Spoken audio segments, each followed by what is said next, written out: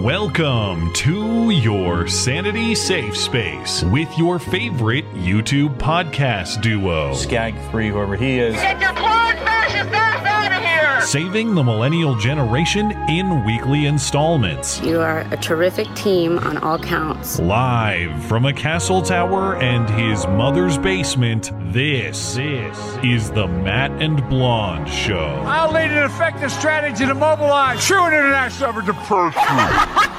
Hey, why the fuck is the gas so high, bitch?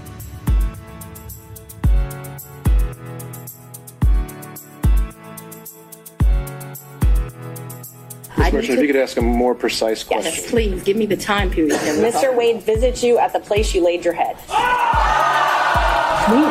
Has he ever visited you at the place you laid your head? So let's be clear, because you lied in this. Let me tell you which one you lied in. Right here. I think you lied right here. No.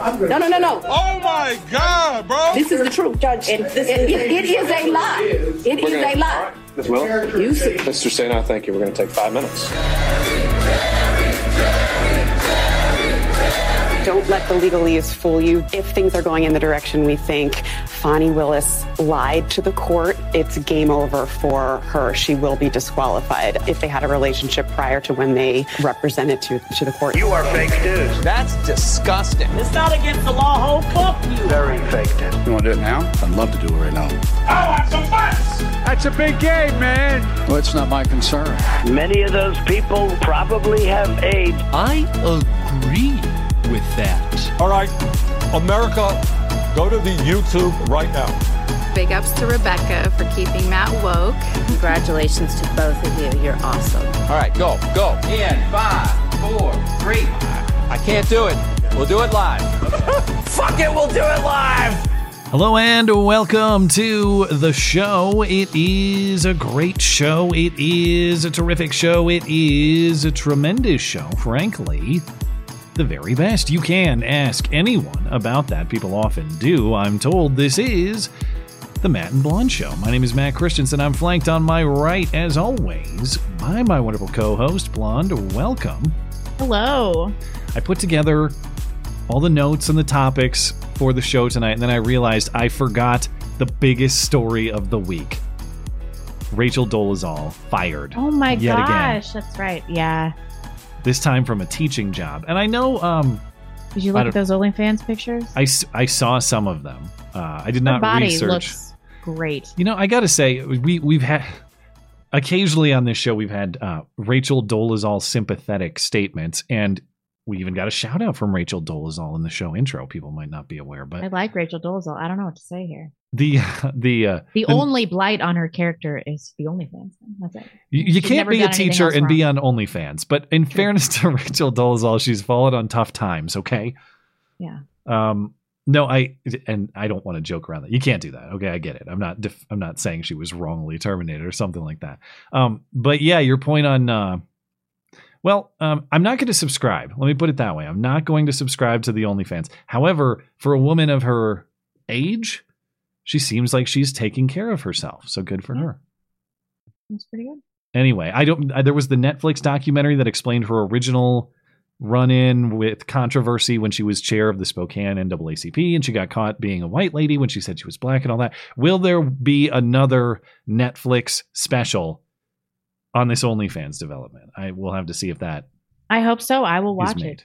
She's an amazing artist and a passing black woman, and I, for one, appreciate her contribution to the racial discourse.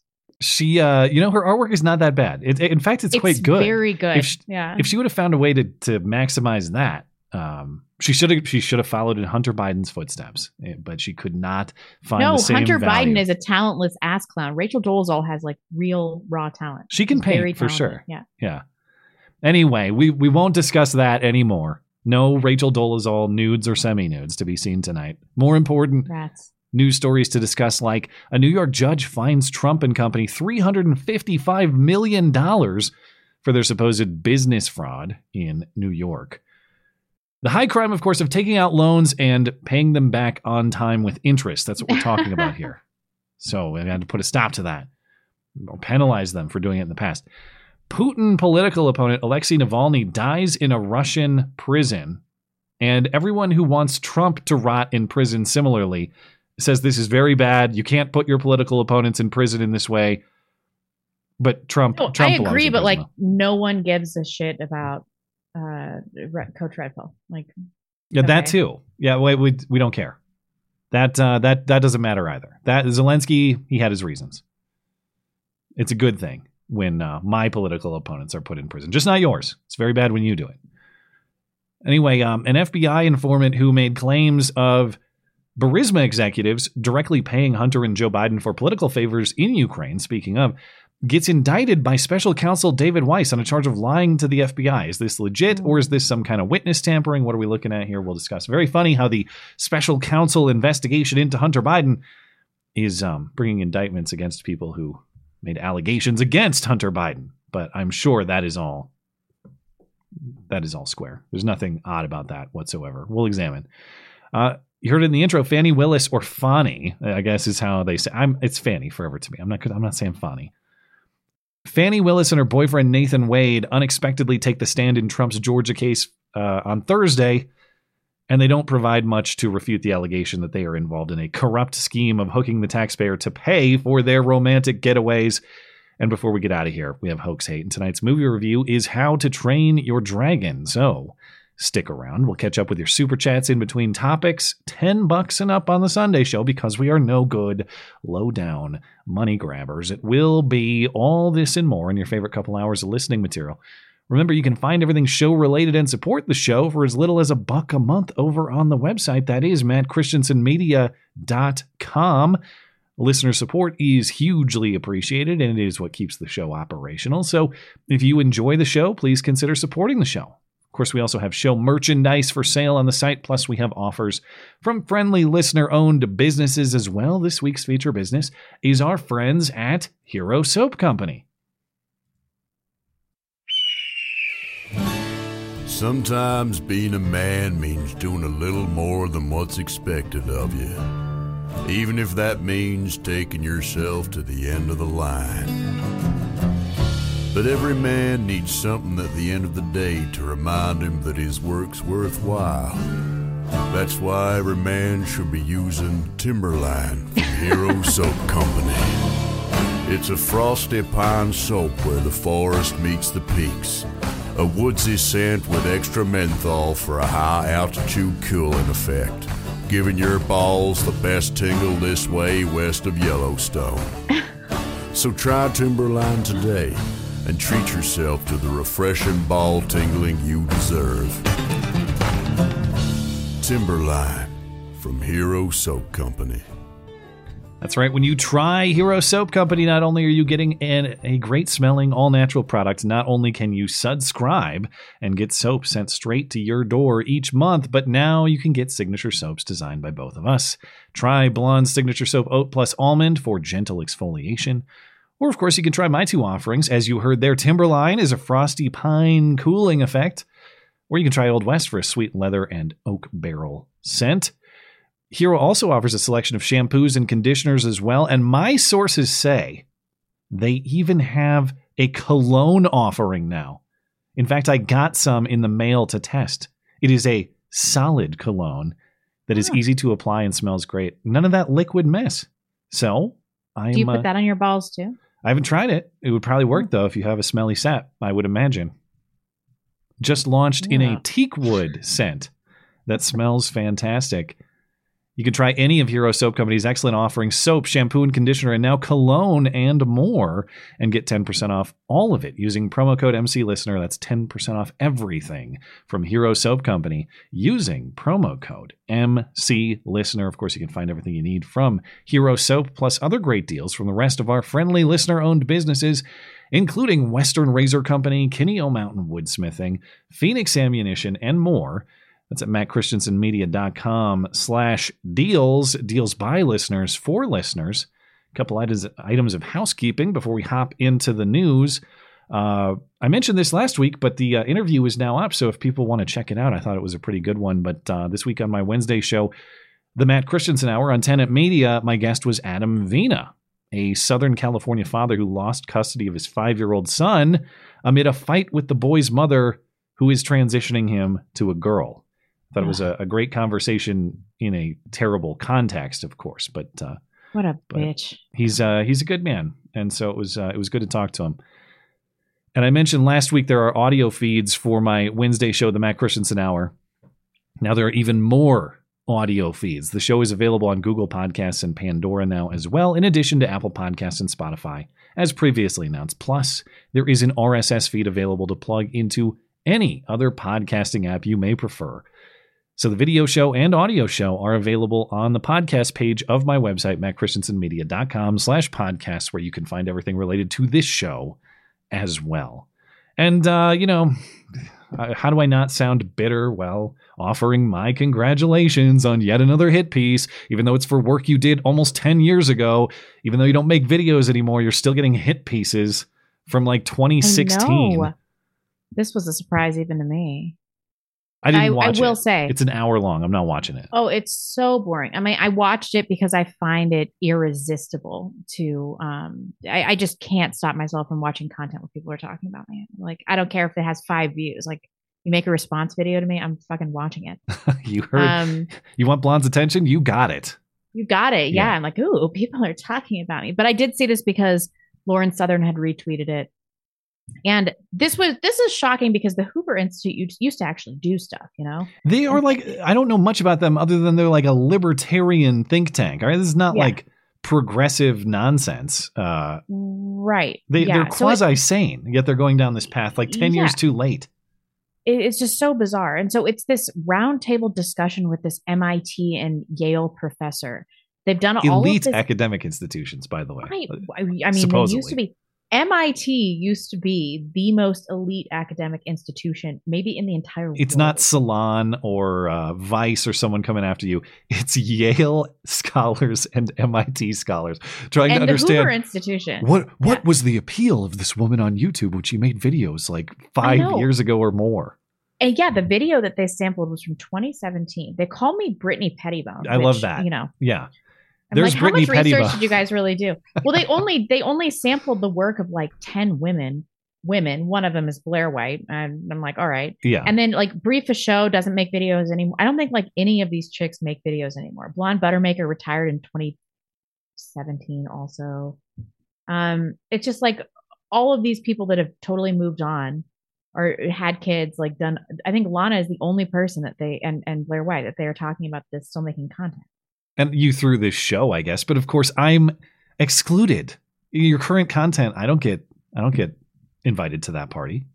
It's just the most bizarre. It's the most bizarre thing. I mean, okay. I think that the reason that this stuck out to me, the reason that I care about this outside of, it being about me, they're investing serious resources into researching a movement that was totally organic. I know that they are behind the times because they're still saying alt-right. Like colloquially, like no one says that. When was the last time somebody has self-identified as alt-right? I don't know that I heard many people do that when the term was being used back in the 2016 or so era. Yeah, so they're talking about like being 8 years behind the times, and then they're talking about how women normalize this movement. It's like this was a totally organic movement. Everybody was just sick of all this immigration and our country sucking and people hating on white people. And then it's these fucking Poindexters that are like, how did this happen? It's like, how do you think that it happened? Like, I saw you tweeting about it. It's like, it's you guys. You created it. Look in the mirror. You'll see how it happened. I know. Okay. It's just incredible to me. These academics are so incredibly out of touch that they're still investing resources into talking about an organic movement that has basically been defunct for like 5 years. There is a very long PDF of the text of this analysis that I glanced at for a moment, long enough to see some discussion about how could it be that these women are involved in a movement of patriarchy that would make them submit and oppress them. It's like, because that's the way women have worked for all time until about 5 seconds ago. What are you talking about?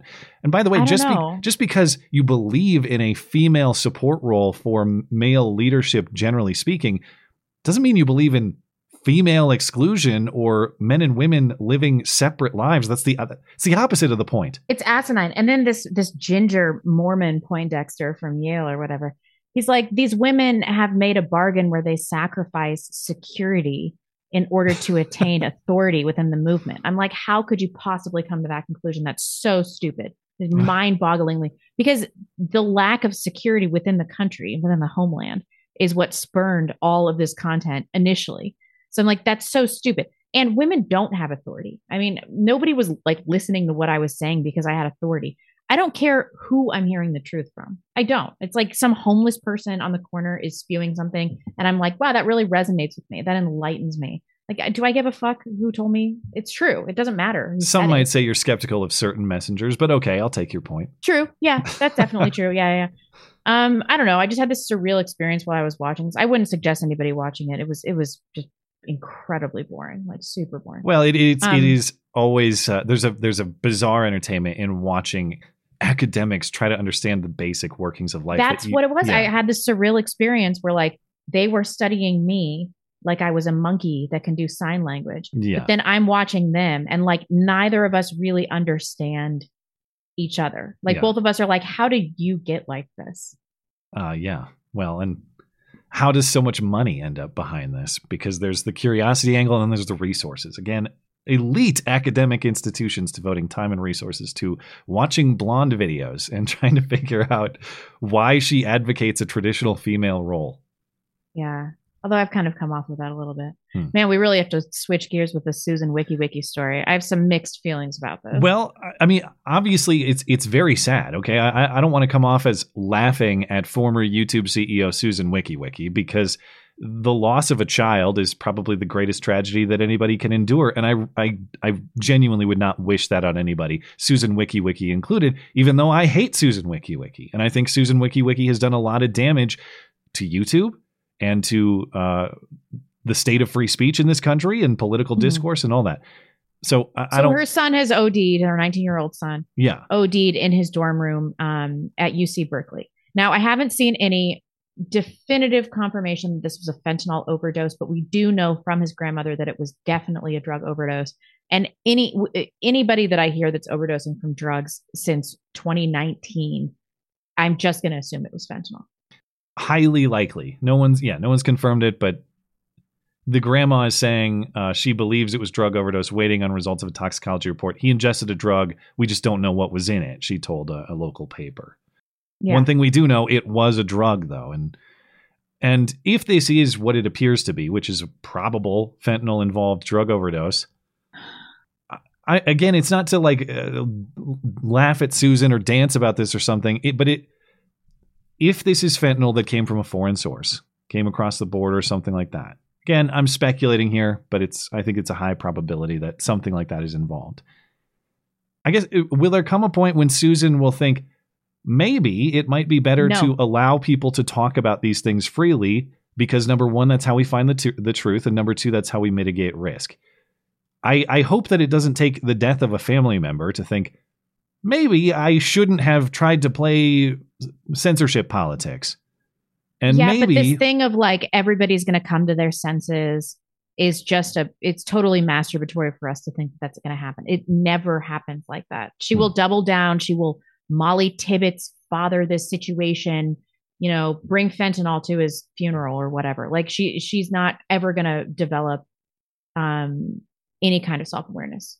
And that's assuming that her intentions aren't nefarious, which I think that they probably are. And if you think we're being too soft on Susan Wiki, I mean, I'll grant the point that's a little more direct. This is a woman who was very censorship happy and making sure that everyone was as encouraged as possible to get a particular experimental injection.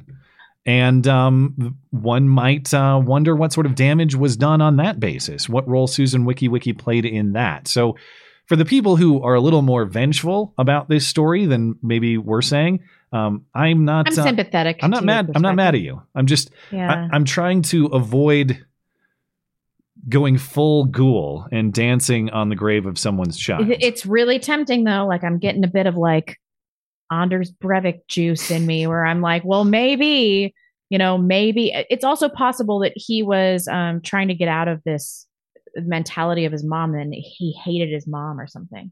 But it's a lot more likely that he would grow up just to be our oppressors. Who knows? And I think lessons you can learn from this, even if you think that my lessons about her view on public discourse are a little too detached. If you're a parent and you've got a kid who's of similar age, 19, college freshman, whatever, it's a good idea to have discussions about experimenting. Okay. Dude, you can't just do drugs like back in our day. Yeah. Well, like back when I was speak doing for stuff yourself.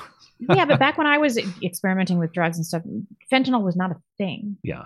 And now I heard some story on the radio a few months ago. Somebody's kid took one hydrocodone for non-recreational purposes from one of his friends. Yeah.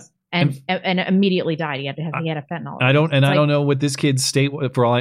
Was he a heroin addict? Was he a kid who tried one thing once and paid the price? I don't know. But the point is, like, yeah, if you got a kid who's dabbling, they are very vulnerable. And so there's a lesson to learn here before it's too late. Yeah, but this open borders censorious bitch, like, it's so hard not to go full Schadenfreude on this and be like, you get what you deserve. But it's not his fault. Well, it is kind of his fault, but I don't know.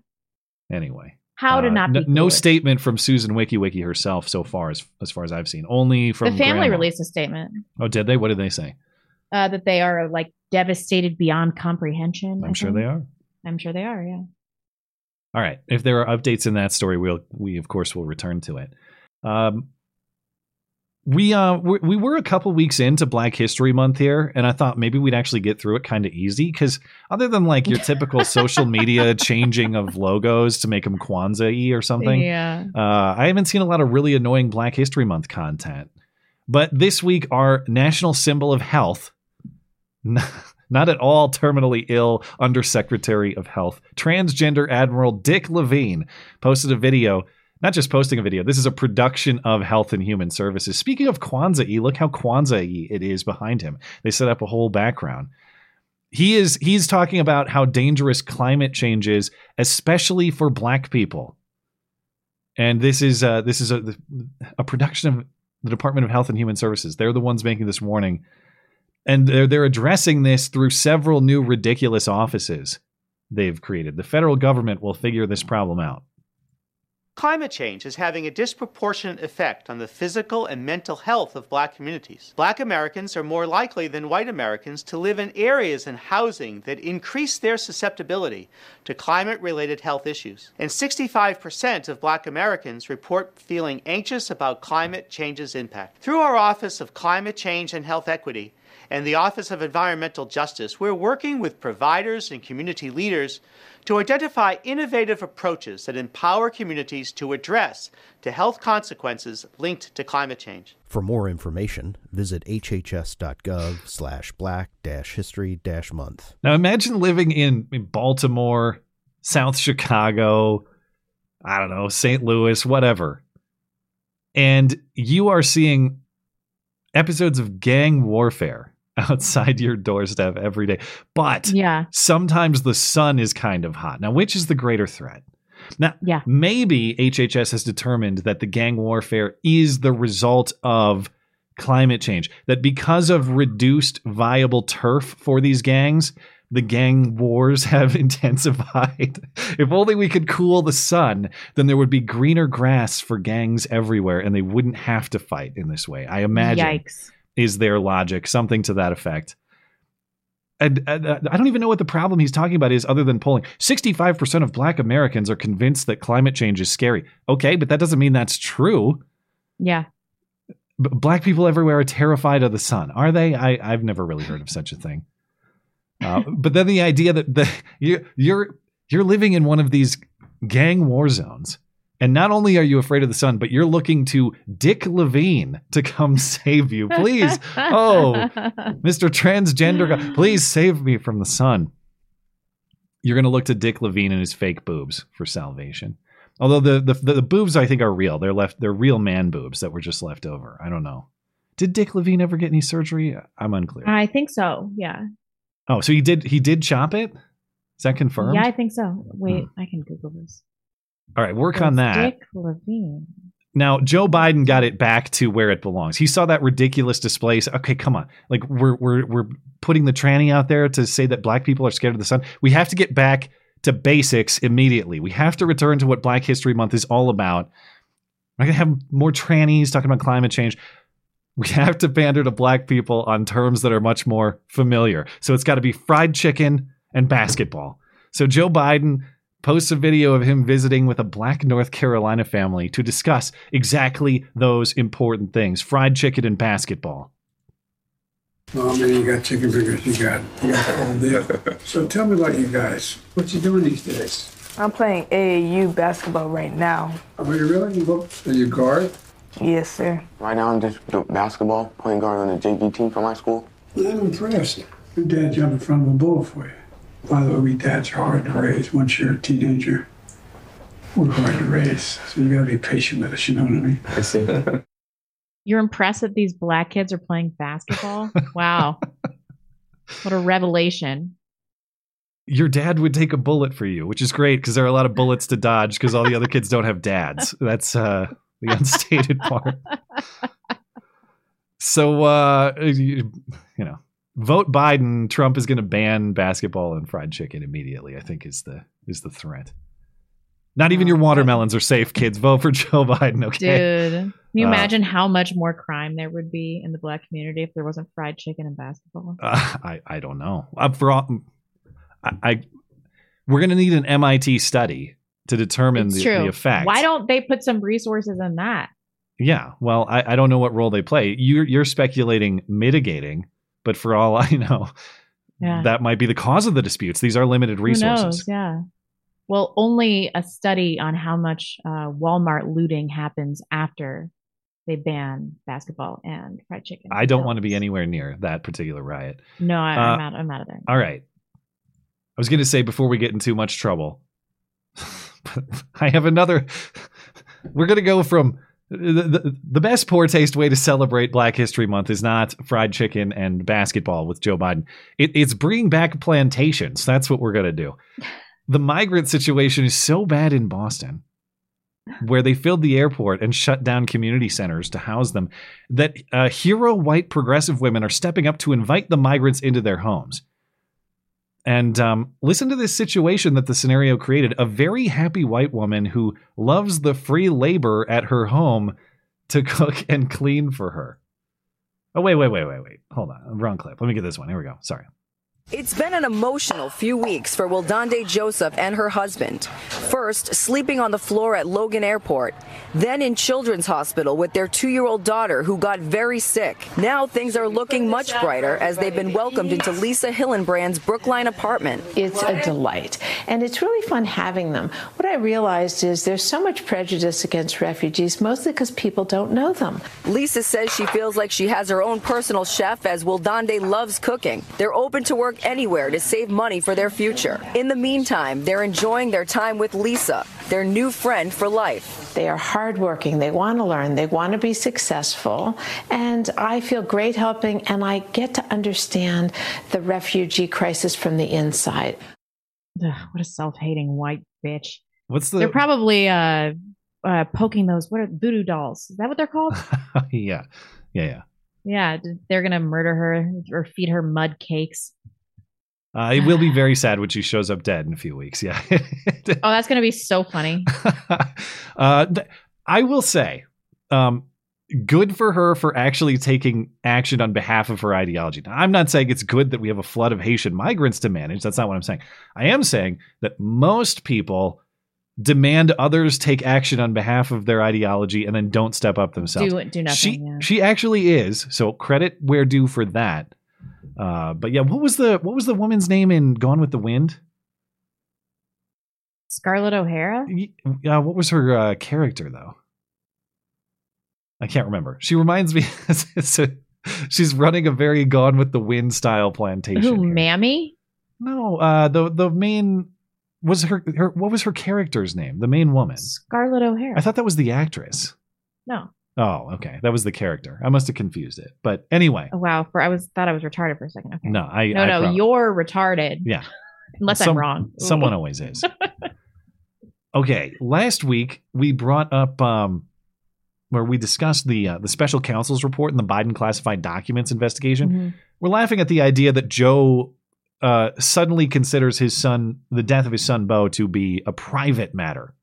And he when the special counsel accused him of forgetting the date of his son's death or the time of his son's death, how dare he bring that up? How the hell dare he? Joe said angrily. And of course, that forgetfulness was part of the special counsel's conclusion that Joe can't remember things and therefore would not be likely to be convicted if charges were brought. And the whole situation was weird, like as though the special counsel was just grilling Joe Biden about Bo for no reason. Tell us when your son died. Tell us, he said as he was waterboarding him or something like that. Why would Bo even come up in the questioning at all?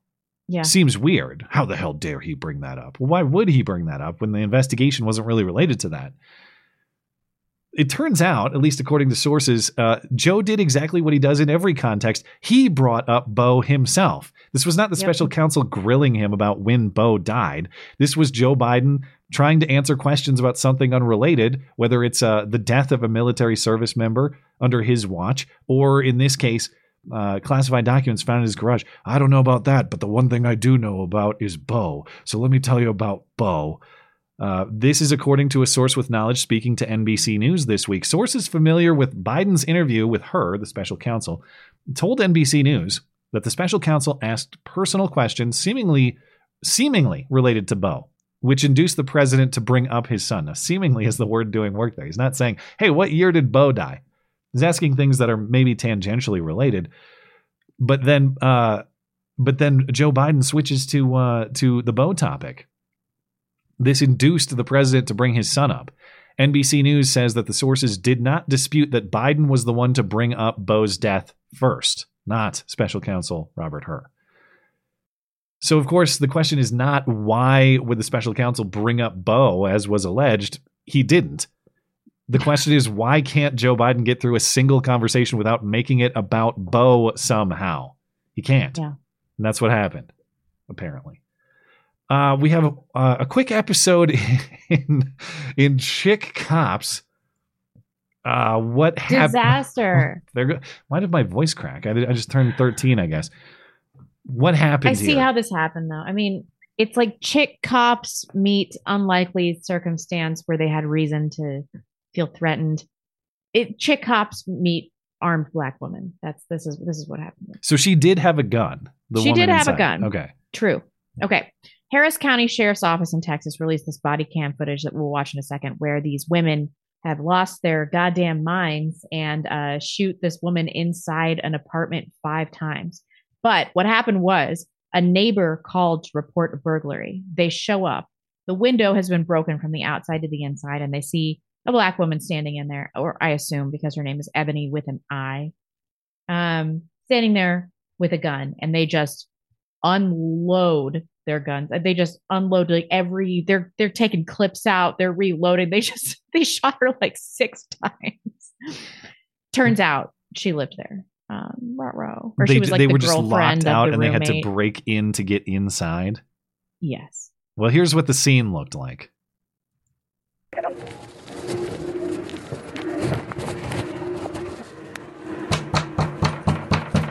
Sheriff's Office!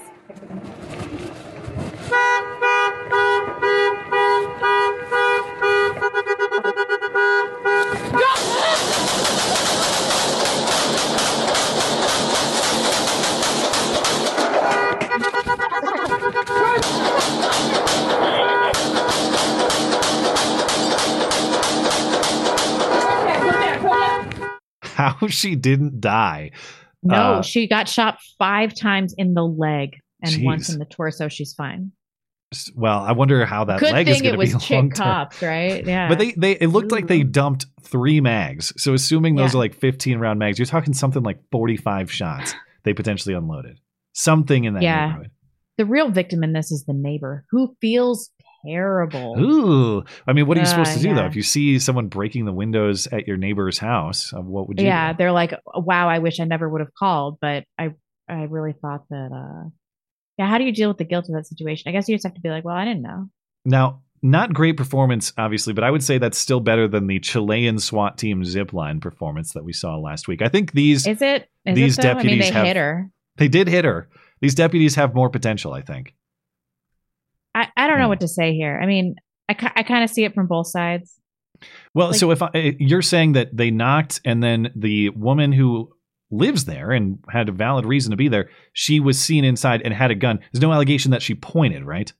Right. And I don't see, it's hard to, the videos, we can't see the person inside. It was at her side, according to the girlfriend. Okay. So without you're allowed to have a firearm in your house, even when law enforcement knocks on it. If you point, I think she you're grabbed in trouble. The firearm, though, because she thought that somebody was breaking into the house. She didn't realize it was law enforcement. They did say sheriff's department when they knocked, but it's without like a point, without a more serious threat than that, it's hard for me to say it's totally reasonable to dump 3 mags through into the person's house because you knocked and saw a firearm.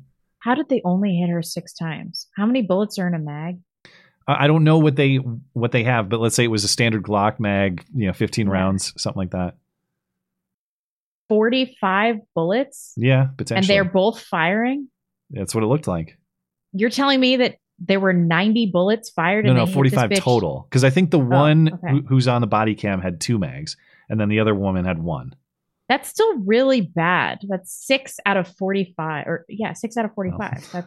That's terrible. And none of them were in her, or only one of them were in her torso. Aren't you supposed to shoot until the threat is eliminated? Center mass until the threat is eliminated, but it took a little while. And they were 5 feet from her too. I don't know. It's still a better shooting performance than the taser lady in Minneapolis. True. Yeah. I don't know. Do you think that they were justified? Based on what I see here, no. I would not say that knocking on a door and seeing the presence of a firearm means justified to shoot. If there was a point at them, then I get it. But I don't see evidence. Nobody's of a point. even claiming that, as far as I see. Yeah. Anyway, one more quick item before we get to the Trump judgment. Looks like the late Senator Dianne Feinstein might soon be saying "Miss me yet" from beyond the grave. Oh yeah, that bitch is dead. I forgot. With some credibility. It's easy to forget because she was actually dead for 5 years prior. Yeah. And it won't be that silly when she says that, when her ghost says "Miss me yet," because the race to replace her quite likely could result in someone worse in the Senate. Congressman Adam Schiff is currently in the lead with 25% support. Congresswoman Katie Porter is right behind him at about 15%. And then Congresswoman Barbara Lee trails in third with single-digit support. So Barbara Lee needs a big play to make up some ground. And part of that is apparently calling for a $50 an hour federal minimum wage. Here she is at the during the debate on Monday calling for it. You're calling for a $50 an hour federal minimum wage. That's 7 times the current national minimum wage of $7.25 an hour. Can you explain how that would be economically sustainable for small businesses? First, let me say I owned and ran a small business for 11 years. So that means that you have to make sure that your employees are taken care of and have a living wage. In the Bay Area, I believe it was the United Way, came out with a report that very recently, $127,000 for a family of 4 is just barely enough to get by. Another survey very recently, $104,000 for a family of 1. Barely enough to get by. And so just do the math. But I have got to be focused on what California needs and what the affordability factor is when we calculate this wage. She is not doing the math on her own staff in the Bay Area. That much you can count on. And anytime there's a minimum wage debate, because remember it was the fight for 15 and then it's $20, and the response is, well, why stop there? Why not $1 million per hour? Oh, don't be ridiculous. Don't be absurd. Well, that's not absurd. You are just deciding an arbitrary line. So why not make it $1 million bajillion? And they never really explained that. This shows there's no limit to that logic. She's saying $50 an hour with a straight face. There's no reason you couldn't say $1 million bajillion with a straight face, because it's always ridiculous for the state to set a minimum for the cost of labor. The market does that regardless. So just because you say that someone washing dishes should be paid $50 doesn't mean the labor is actually worth $50. It means you'll find a machine to do that. You're never going to hire someone for $50 an hour to wash dishes. And the costs are so high in California. Why are costs so high in California? Part of it is demand. A lot of people want to live there. I get that. That's why housing is so expensive. Another part of it, Maybe it's because they have the second highest minimum wage in the country already at $16 an hour. Maybe that is driving costs upward in many contexts. And by the way, California has doubled their minimum wage nearly in the last decade. They've gone from $9 to $16 since 2014. It's only $16 there? Yeah, Washington is number one at 16 and a quarter or something. Jeez. Has that made California more affordable? Have we seen a rise? Oh yeah, it's super cheap to live there. And this do the math. Do the math. That reasoning is backward.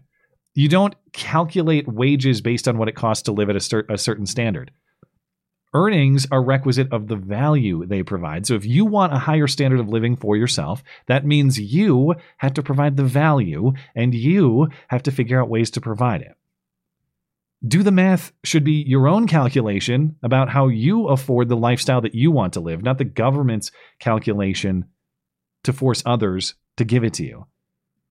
And when you organize your life around taking from others, which is what this fundamentally is, instead of providing value yourself, that's how we all get poor, which California is attempting to demonstrate for us.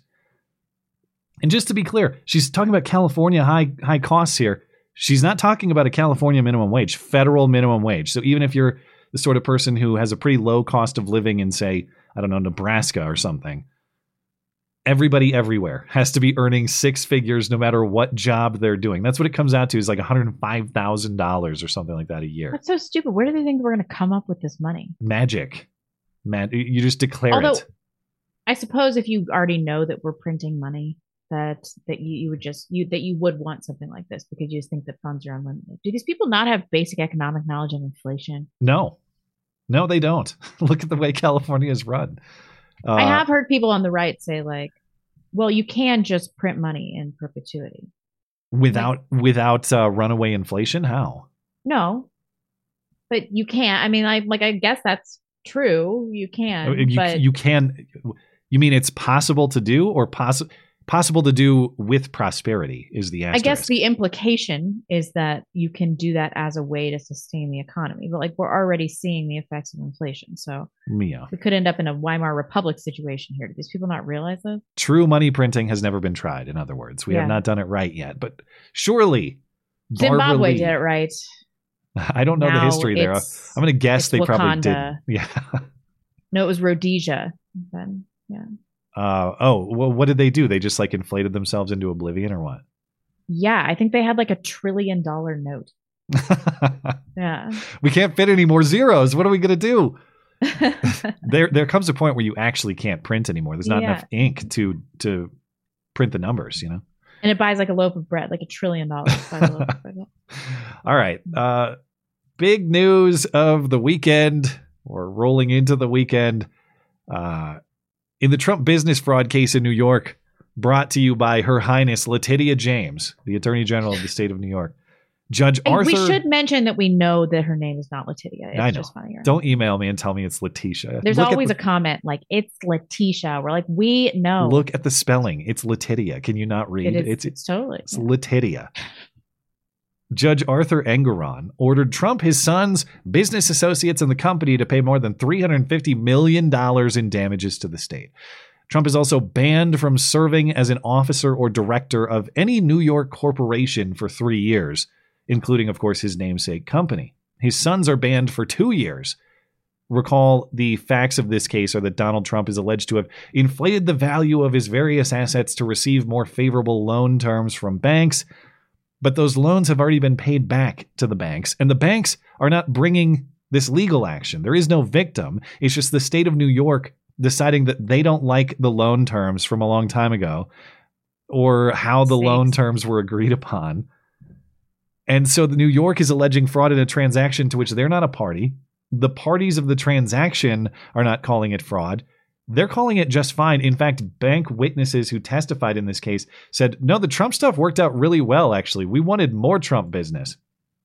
The Trump business worked out great. We wanted more. The bank is not coming and say, this guy conned us. This guy tricked us, and we want our money back. That's not what happened, of course. If Trump appeals, and he says he will, those appeals, if those appeals go against him, he still has to pay. But as those appeals are working their way through the courts, it's expected that interest could bring the payout to $460 million, another $100 million or so on top if this plays out for a while. While Trump is appealing, he is seeking to halt the restrictions on him and his sons from running the company. It'll have to work its way through the New York State court system first, of course, but it's worth noting that the Supreme Court has taken excessive civil penalty cases before and overturned them or modified them. In 1996, the Supreme Court limited state awards or a state award of punitive damages under the Due Process Clause of the 14th Amendment. In that case, BMW, the car manufacturer, was found to have repainted cars damaged in transit without telling buyers. The state of Alabama tried to fine them $4 million in punitive damages, which the Supreme Court later reduced to $2 million, calling the damages so grossly excessive they violated the 14th Amendment's guarantee not to be deprived of life, liberty, or property through the application of arbitrary coercion. So, even if you don't like Trump, you think this is a proper application of New York law as written, which the law strikes me as rather absurd to the extent that it produced this result. But, even though Letitia campaigned on doing exactly this, I'm running for AG to get Trump. This is a massive red flag for New York businesses, of course. Totally. Yeah. Doesn't matter. What we're saying here is it doesn't matter if you have business arrangements that everybody who's a party to that agreement agrees to and has no problem with. If the state of New York doesn't like the terms, they're going to shut you down. Not just shut you down, but potentially bankrupt you, ruin you financially. That's true. Although it's worth noting that this is not a ruinous sum of money for Donald Trump. What is his net worth? It's like 10 times this. It's a sizable dent, though. That's true. Well, his net worth has been inflated fraudulently, so how can you trust it? That's another $10 million on top of it just for making the claim. Kathy Hochul, the governor of New York, is already trying to do damage control. She's saying, don't worry, we don't hate all businesses, only Trump businesses, as though there's not going to be another Trump after Trump. Hochul was asked by a local radio host over the weekend if other New York business people should be worried that if they can do that to the former president, they can do that to anybody.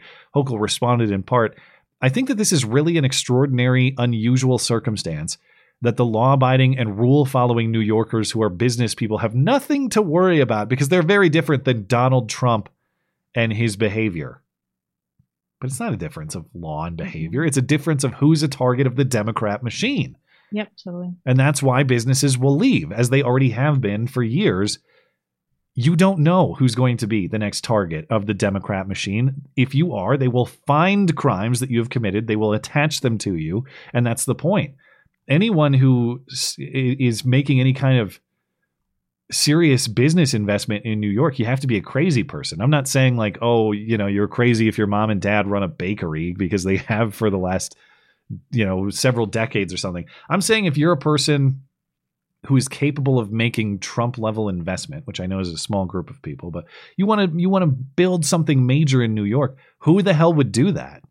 Yeah. Why would you? You can't. So great job. I hope you guys enjoy getting Trump because it's going to cost your state dearly, but they don't seem to care. New York, like a lot of these other blue states is bleeding population over the last few years. And I guess that's the small price you pay for being such virtuous progressives and such virtuous Trump haters. So hope you enjoy it. It's fine. New York is just going to continue to circle the drain, so they'll get theirs. Let's talk about the death of Putin opposition figure Alexei Navalny.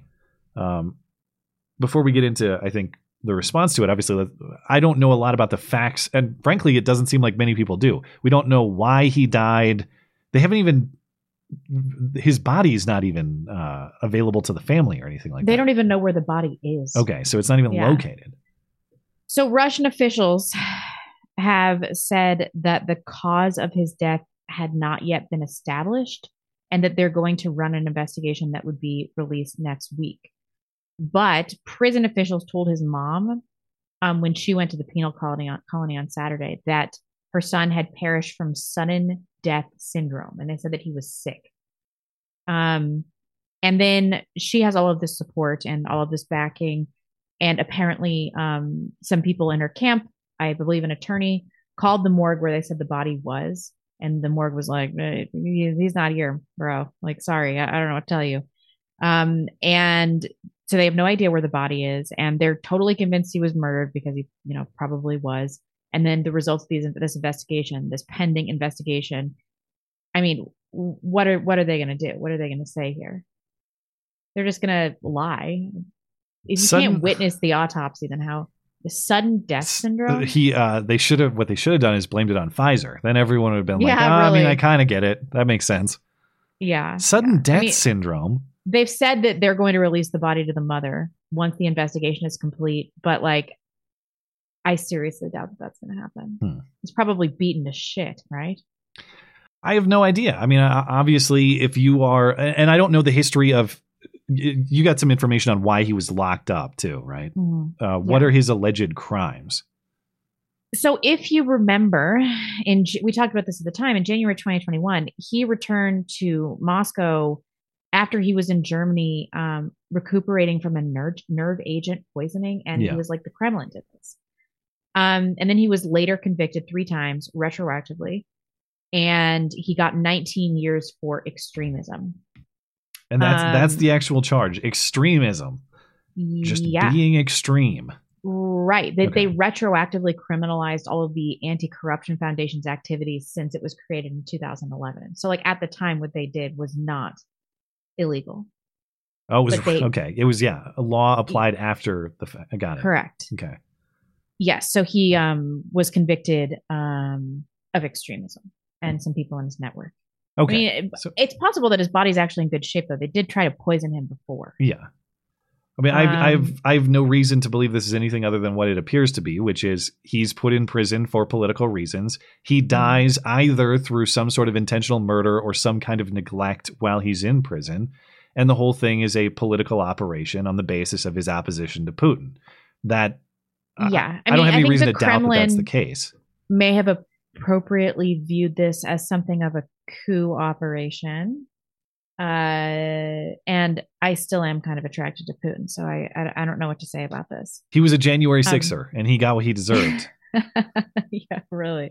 But it's different in Russia, okay? But that is the disconnect here, and it's driving me crazy because I have if this is exactly what it appears to be, and again, I have no reason to doubt it, that's bad. I agree. You don't put political opposition in prison and let them die or kill them on the basis of their political opposition. Number one, it's morally wrong. Number two, that's not how you have a healthy country in which ideas battle and we find the truth and all that. So that's fine and everything, but the Democrat reaction to this is infuriating. It pisses me off. No one cared about Gonzalo Lira. Nobody cared about that. This clearly almost exactly the same thing has been happening in Ukraine. No one gives a fuck, and then Putler does it, and everybody freaks out. It's come on, he's Putin. He's been doing stuff like this for decades. It's how many Twitter timelines can you look at where simultaneously, and I know Trump doesn't face prison in this New York case, but if he faces prison in the other cases where he's facing criminal charges, you're going to see Twitter timelines that simultaneously condemn Putin for imprisoning his political opposition while they celebrate every episode of Donald Trump facing prosecution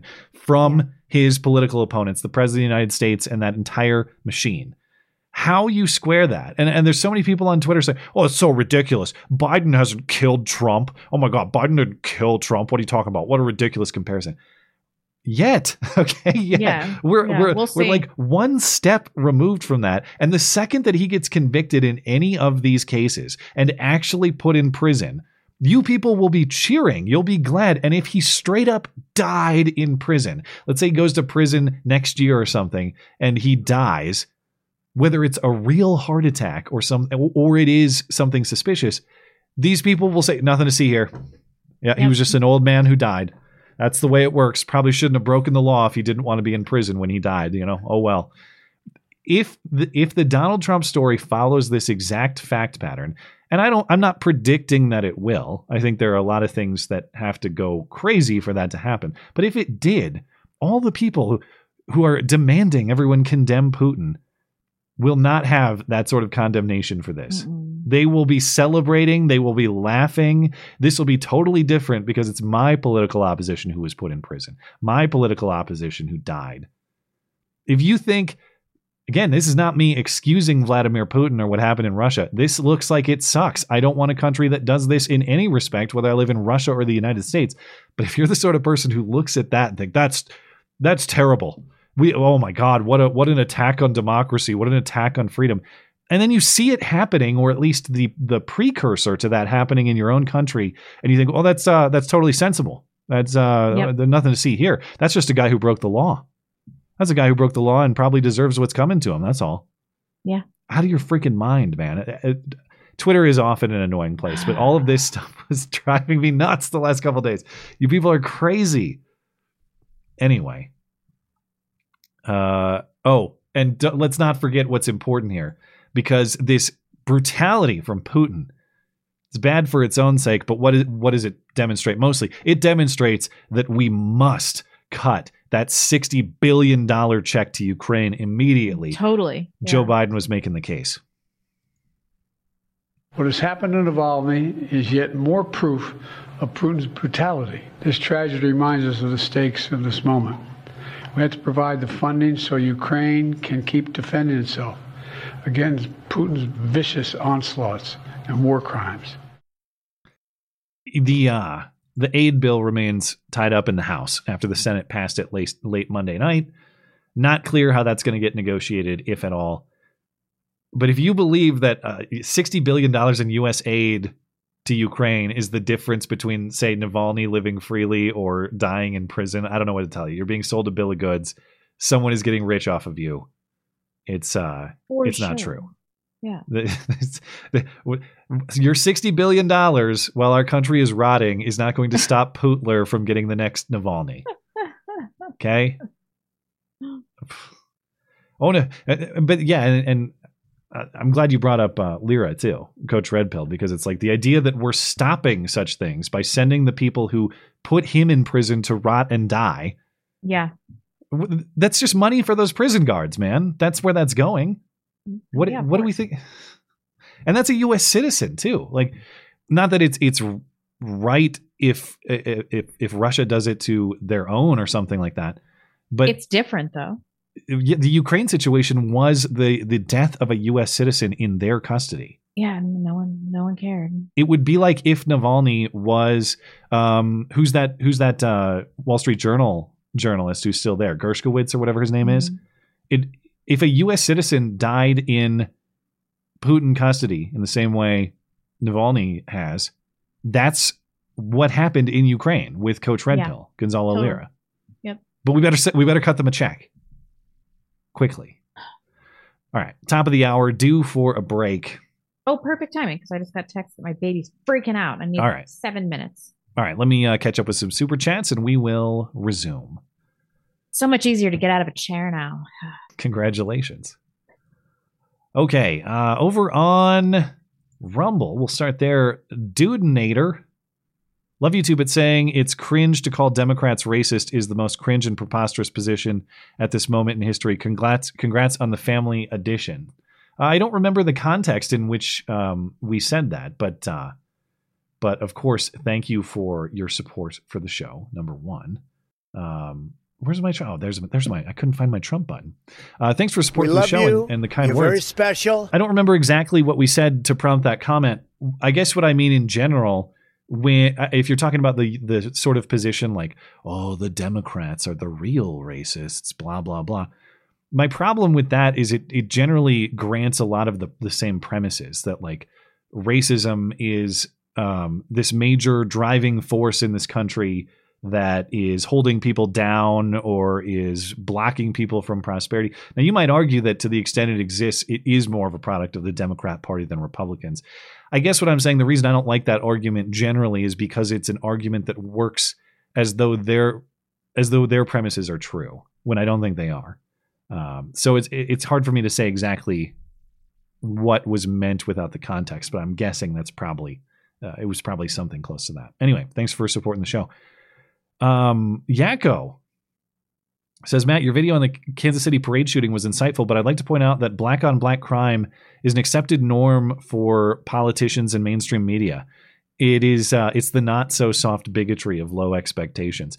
Yeah, I saw, and thanks for checking out the video. That was posted yesterday where the degree of dancing around who did this shooting is just preposterous. It is just silly. We have the investigators in Kansas City being unwilling to say it. We have witnesses themselves, even some of the Good Samaritans who tackled one of the suspects, being unwilling to describe the person they tackled as black. Had to be pried out of them. It just the frustration of it's not like I want people to be targeted on account of their race or something. We can't, but we're at the point where we can't describe people as black if they are in fact black.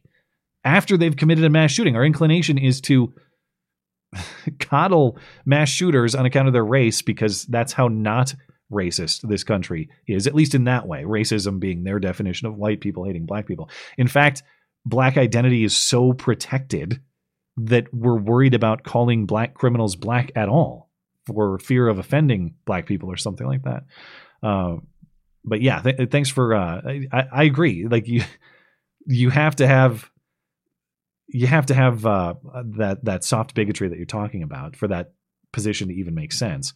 But thanks for checking out the video and supporting the show. Appreciate it. Hillbilly Deluxe. The bullet to the back of Navalny's head induced a sudden, unexpected allergic reaction to high velocity lead. This has been called sudden death. This has been classified as sudden death syndrome. Or maybe it was a heart attack. Yeah, I'm sure it probably was something like that. That would be quite the sudden death. I agree. Your friendly neighborhood Fed. Congrats, blonde, on your new daughter. My newborn son was born with a full head of blonde hair, just like his father, I guess in utero. He was blonde in the belly of the beast. P.S. My wife says, I love you. Well, of course, thanks for supporting the show. Congrats to you and your family as well, Mr. Neighborhood Fed. What the hell? Fed.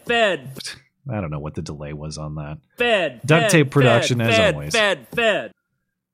Hillbilly Deluxe. You need to look up the video of a Florida cop mag dumping into his own vehicle after an acorn fell on the SUV and scared him. Keywords: Florida cop, acorn, hilarious. I did see that. I didn't include it in tonight's show, but yeah, if people didn't see, making an arrest, suspect is in the back seat, cop hears an acorn fall on the roof of the car and thinks it is a gunshot at him, and actually thinks he's hit for some reason. He's saying, I'm hit. And he similarly mag dumps into the back of the car. But that guy didn't get hit, the suspect in the back of the car.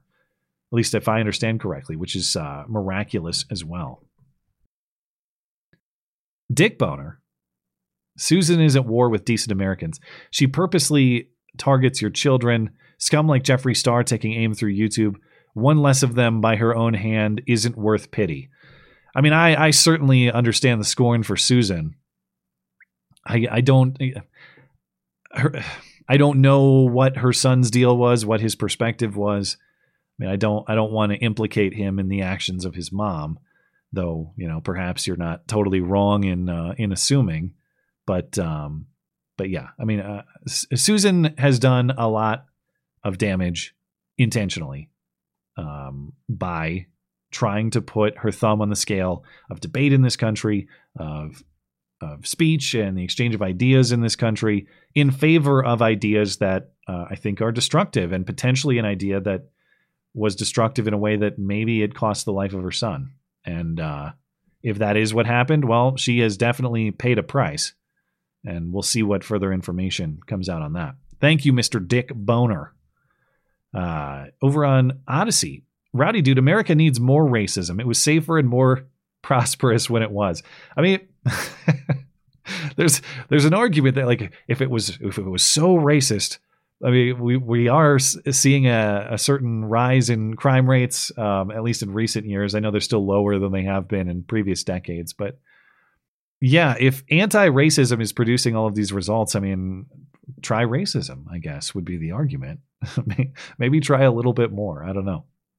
Thanks for supporting the show, Mr. Rowdy Dude. We're good on D Live. Let me grab a few off YouTube and Tippy here. Long Dong John says, hey guys, don't you hate it when an acorn falls on your car so you whip out a piece and mag dump on that shit while someone's sitting in the back seat? I know I do. Seriously though, imagine the jail time you'd get if you did that and you weren't a cop. Yeah, if I had one discharge in public, let alone the many that guy fired off, and your explanation was, I thought someone shot at me, but it turned out it was an acorn that fell and hit the top of my car, you are definitely doing prison time. That much is for sure. iBot, thanks for supporting the show. Appreciate it. Thank you as well, Long Don John. I am not going to be niggardly. Bill Biz, cash is fungible, and Fani Willis didn't do nothing. Or nuttin'. We'll get to Fani Willis in a moment. Cash is fungible. And then she had that bizarre statement about her campaign finance, which I looked into a little bit. And I think there's actually an explanation for, or at least a purported explanation, which I'll get to that in a moment. But man, was that an entertaining, just a bunch of entertaining testimony. And we'll see what happens in that case soon. Holden Mulray, hi, Truth Seekers. Say for a second that we do want to lower energy use. The most effective solution would be walkable mixed-use living arrangements. The left has destroyed this in the last 5 years by making cities unlivable. Well, yeah, I mean, that's the problem with walking in those places is what happens when you get mugged. What happens when you get shot? What happens when you get robbed? What happens when you fall victim to the crime that has taken over these cities because we're not serious about stopping or prosecuting it? Not very walkable anymore. I will take your point on that for sure. Have to refresh here. Thank you, Holden Mulray. Esoterica Unbound. Don't know if it's emotionally healthy to be hanging with my favorite black pill pusher tonight. Ventured into DC with my kids yesterday to visit the Air and Space Museum for the first time in years. The once apolitical displays are now infested with DEI BS. Then on the metro ride back, we sat next to a couple of college bimbos showing off their sand Nazi scarves. Okay, so these were hijabbed, I take it, or something like that. The U.S. is becoming an intellectual Superfund site.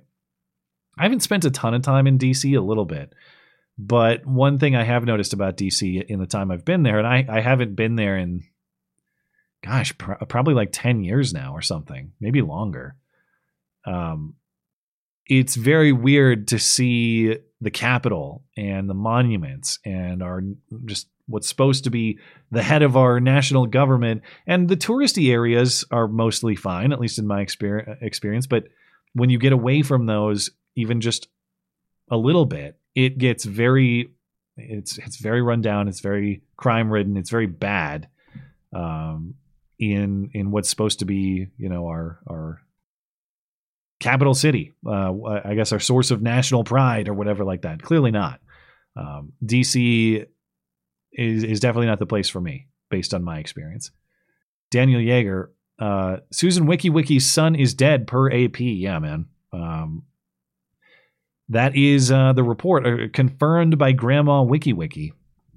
So if you missed the start of the show, we talked about that a little bit. I think it was the first story we talked about tonight, if you want to rewind back to that one. And thanks for supporting the show. Aggie Jet Pilot, thank you. Wicked RCL. Did you guys see Trump's gold-plated high tops? I did. They sold out in minutes, and the crowd was chanting FJB, awesome flex in the culture war. Oh, yeah, and don't forget the... I think I could say this, because isn't that... I forget what the definition is. Yes, the little piece of paper. He said, don't forget about the Niggly Wigglies. And that's the little piece of paper on Hershey's Kisses. He said the N-word.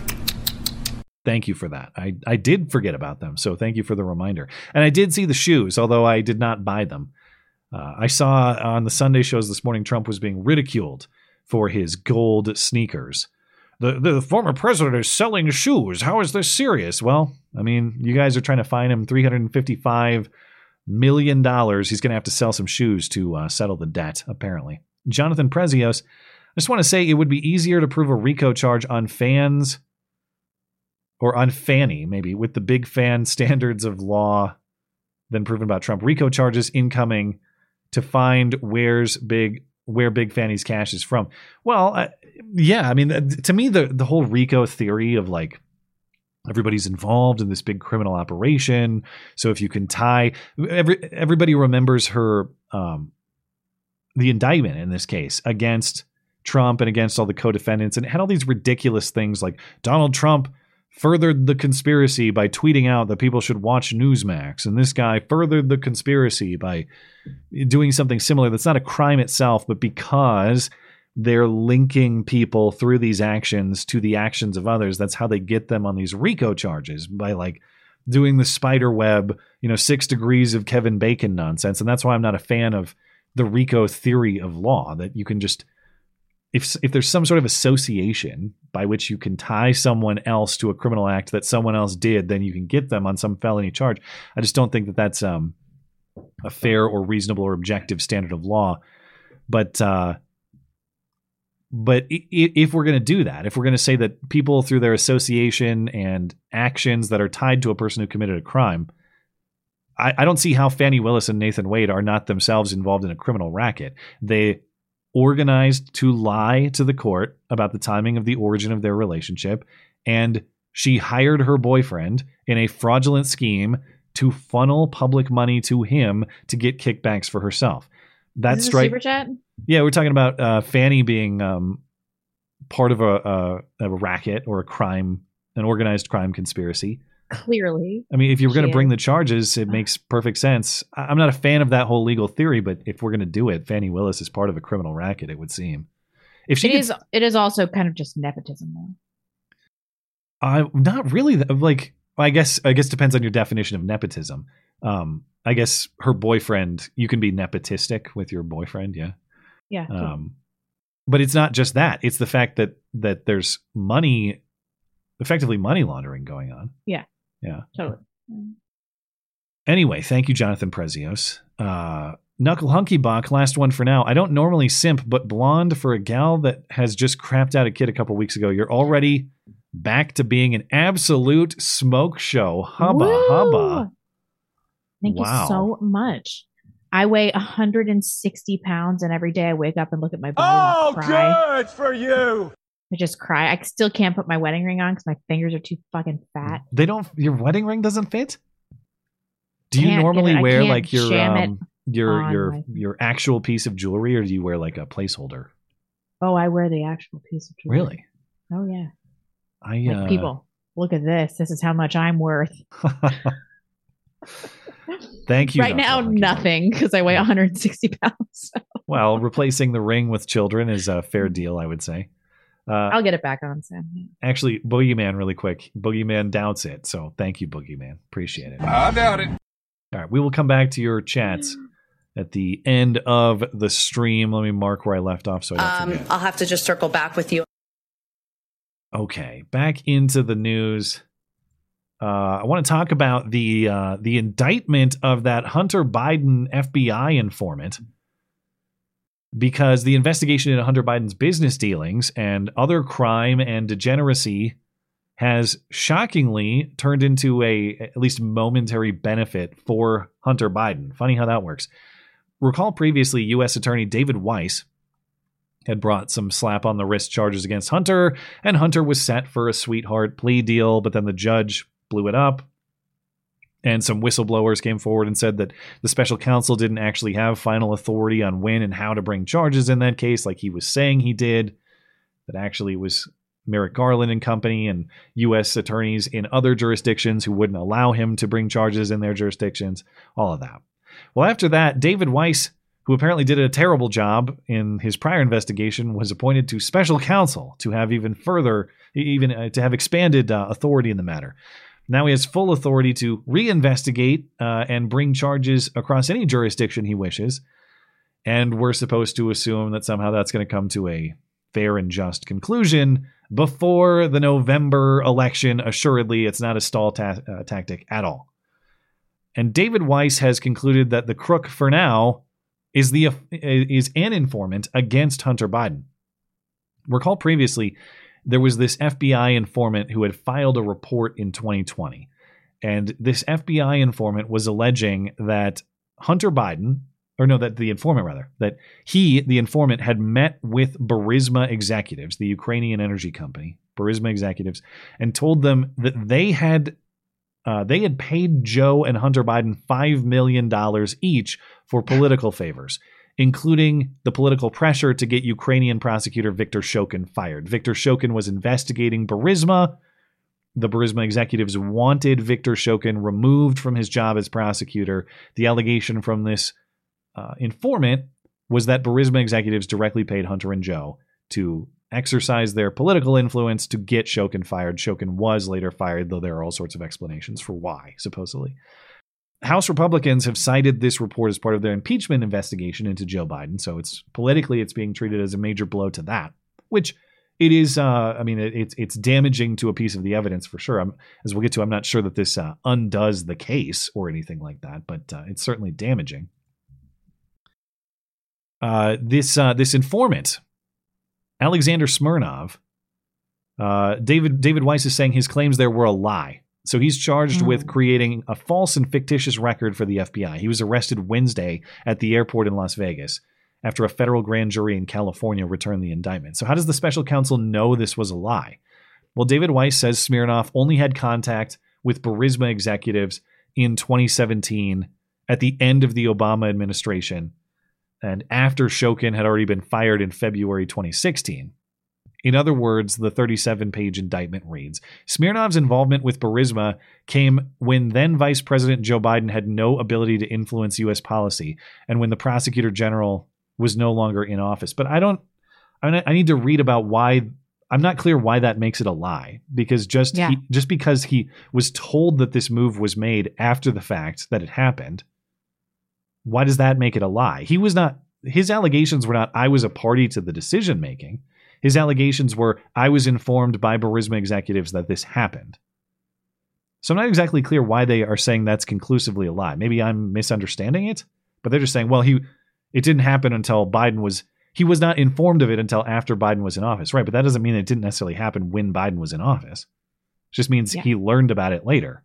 Right. So I assume, don't take my word for it here, because I assume I'm missing something. Like that seems too easy. Why are they saying that's conclusively a lie based on that basis? It doesn't make a lot of sense to me, but that's what they're saying. Why would Smirnov do this? Why would he just lie to the FBI?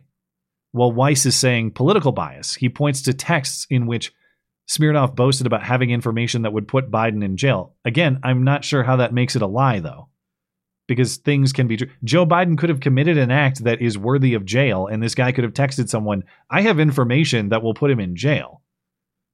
Why does that make it a lie?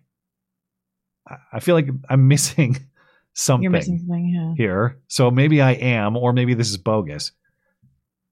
House Republicans say even if this is true, that Smirnov is a liar, the indictment is not particularly damaging to their impeachment investigation because they're relying on a larger body of evidence, not just Smirnov's story. So the question is, what are we looking at? Is Smirnov an actual sleazy liar who misled the FBI and deserves to be charged? Or is the Justice Department again going into protection mode for Hunter? If Smirnov is an actual liar, and provably so, you have to ask the question, how was he a reliable FBI informant for a decade prior? And does he hate Joe Biden so much that he would throw away all that credibility to get Joe, I guess? He hates him that much? Maybe. I don't know. But he's not just a guy who came off the street and told something to the FBI. He worked as an FBI informant for years and years prior and was trusted in that capacity.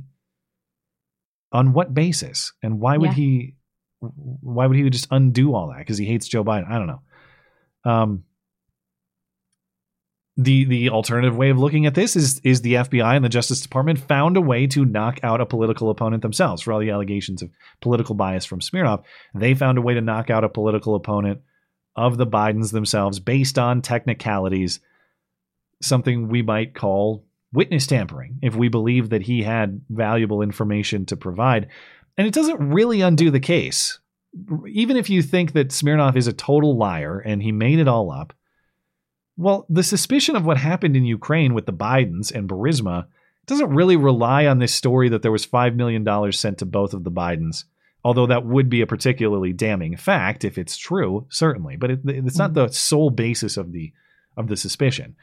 Joe Biden said openly, son of a bitch, that prosecutor Victor Shokin got fired because Joe Biden threatened to withhold U.S. aid to Ukraine unless he was. That is admitted in public. The supposed reason why was that Victor Shokin was corrupt. And so this was just the exercise of U.S. policy at the time. Victor Shokin was corrupt. We're not going to send money to this corrupt country. Oh, we'd never do that. So Victor Shokin has to go where Ukraine's not getting their money. Victor Shokin went. And that's great. Okay, fine. I'll listen to you say that's the reason if you can give me one example of Victor Shokin's alleged corruption. If it's so obvious that he was corrupt, tell me how. Show me what he did or is suspected to have done. They never do. They just call him corrupt. And you can listen to Victor Shokin himself, who's done at least one interview. We played it on the show when it was released. He's done at least one interview on the matter. He said, yeah, I was ousted because I was looking into Burisma. And Burisma didn't like that. And so they got Joe Biden to come after me. And you don't have to automatically believe Victor Shokin, of course. You can think that he's a corrupt bad guy. But if he's so conclusively a corrupt bad guy, point to me the corrupt bad guy stuff that he did. And I've never had anyone do that. If it's out there, I'm happy to take a look at it. As far as it was just U.S. policy at the time argument. Oh, Joe Biden was just carrying out U.S. policy. That's all. Right. Who set U.S. policy in Ukraine at the time? It was Joe Biden, maybe working closely with Obama, but Obama had largely delegated that task to Joe Biden. Joe Biden was overseeing foreign policy in the matter. Oh, but the Europeans agreed that Victor Shokin had to go. Based on whose policy decision and whose recommendation? Was it Joe Biden's, who maybe had a direct interest in that particular outcome because there was a shady association with Burisma who his son was on the board with and was paid tens of thousands of dollars a month for reasons completely unknown because he had no relevant experience to it? Sounds like you know the answer to this, buddy. Well, it's this is being treated as though it's a kill shot to the investigation or the suspicion or the impeachment. Like, okay, if you don't have questions about what happened with the Bidens in Ukraine, even as they still say the number one most important thing in the world is we send billions of dollars to Ukraine, I don't know. I guess you're easily fooled at this point. That's still national priority number one. More and more money to Ukraine. No matter what, the answer is more money to Ukraine. Why? How, at this late date, are we still doing this? Well, people are still falling for it. It's to the degree that they think that if we just send more money to Ukraine, Putin's political opponents will remain alive and freedom will thrive across the globe. Something like that. I suppose there was some of this with the Bush administration. I myself am guilty of that. How so?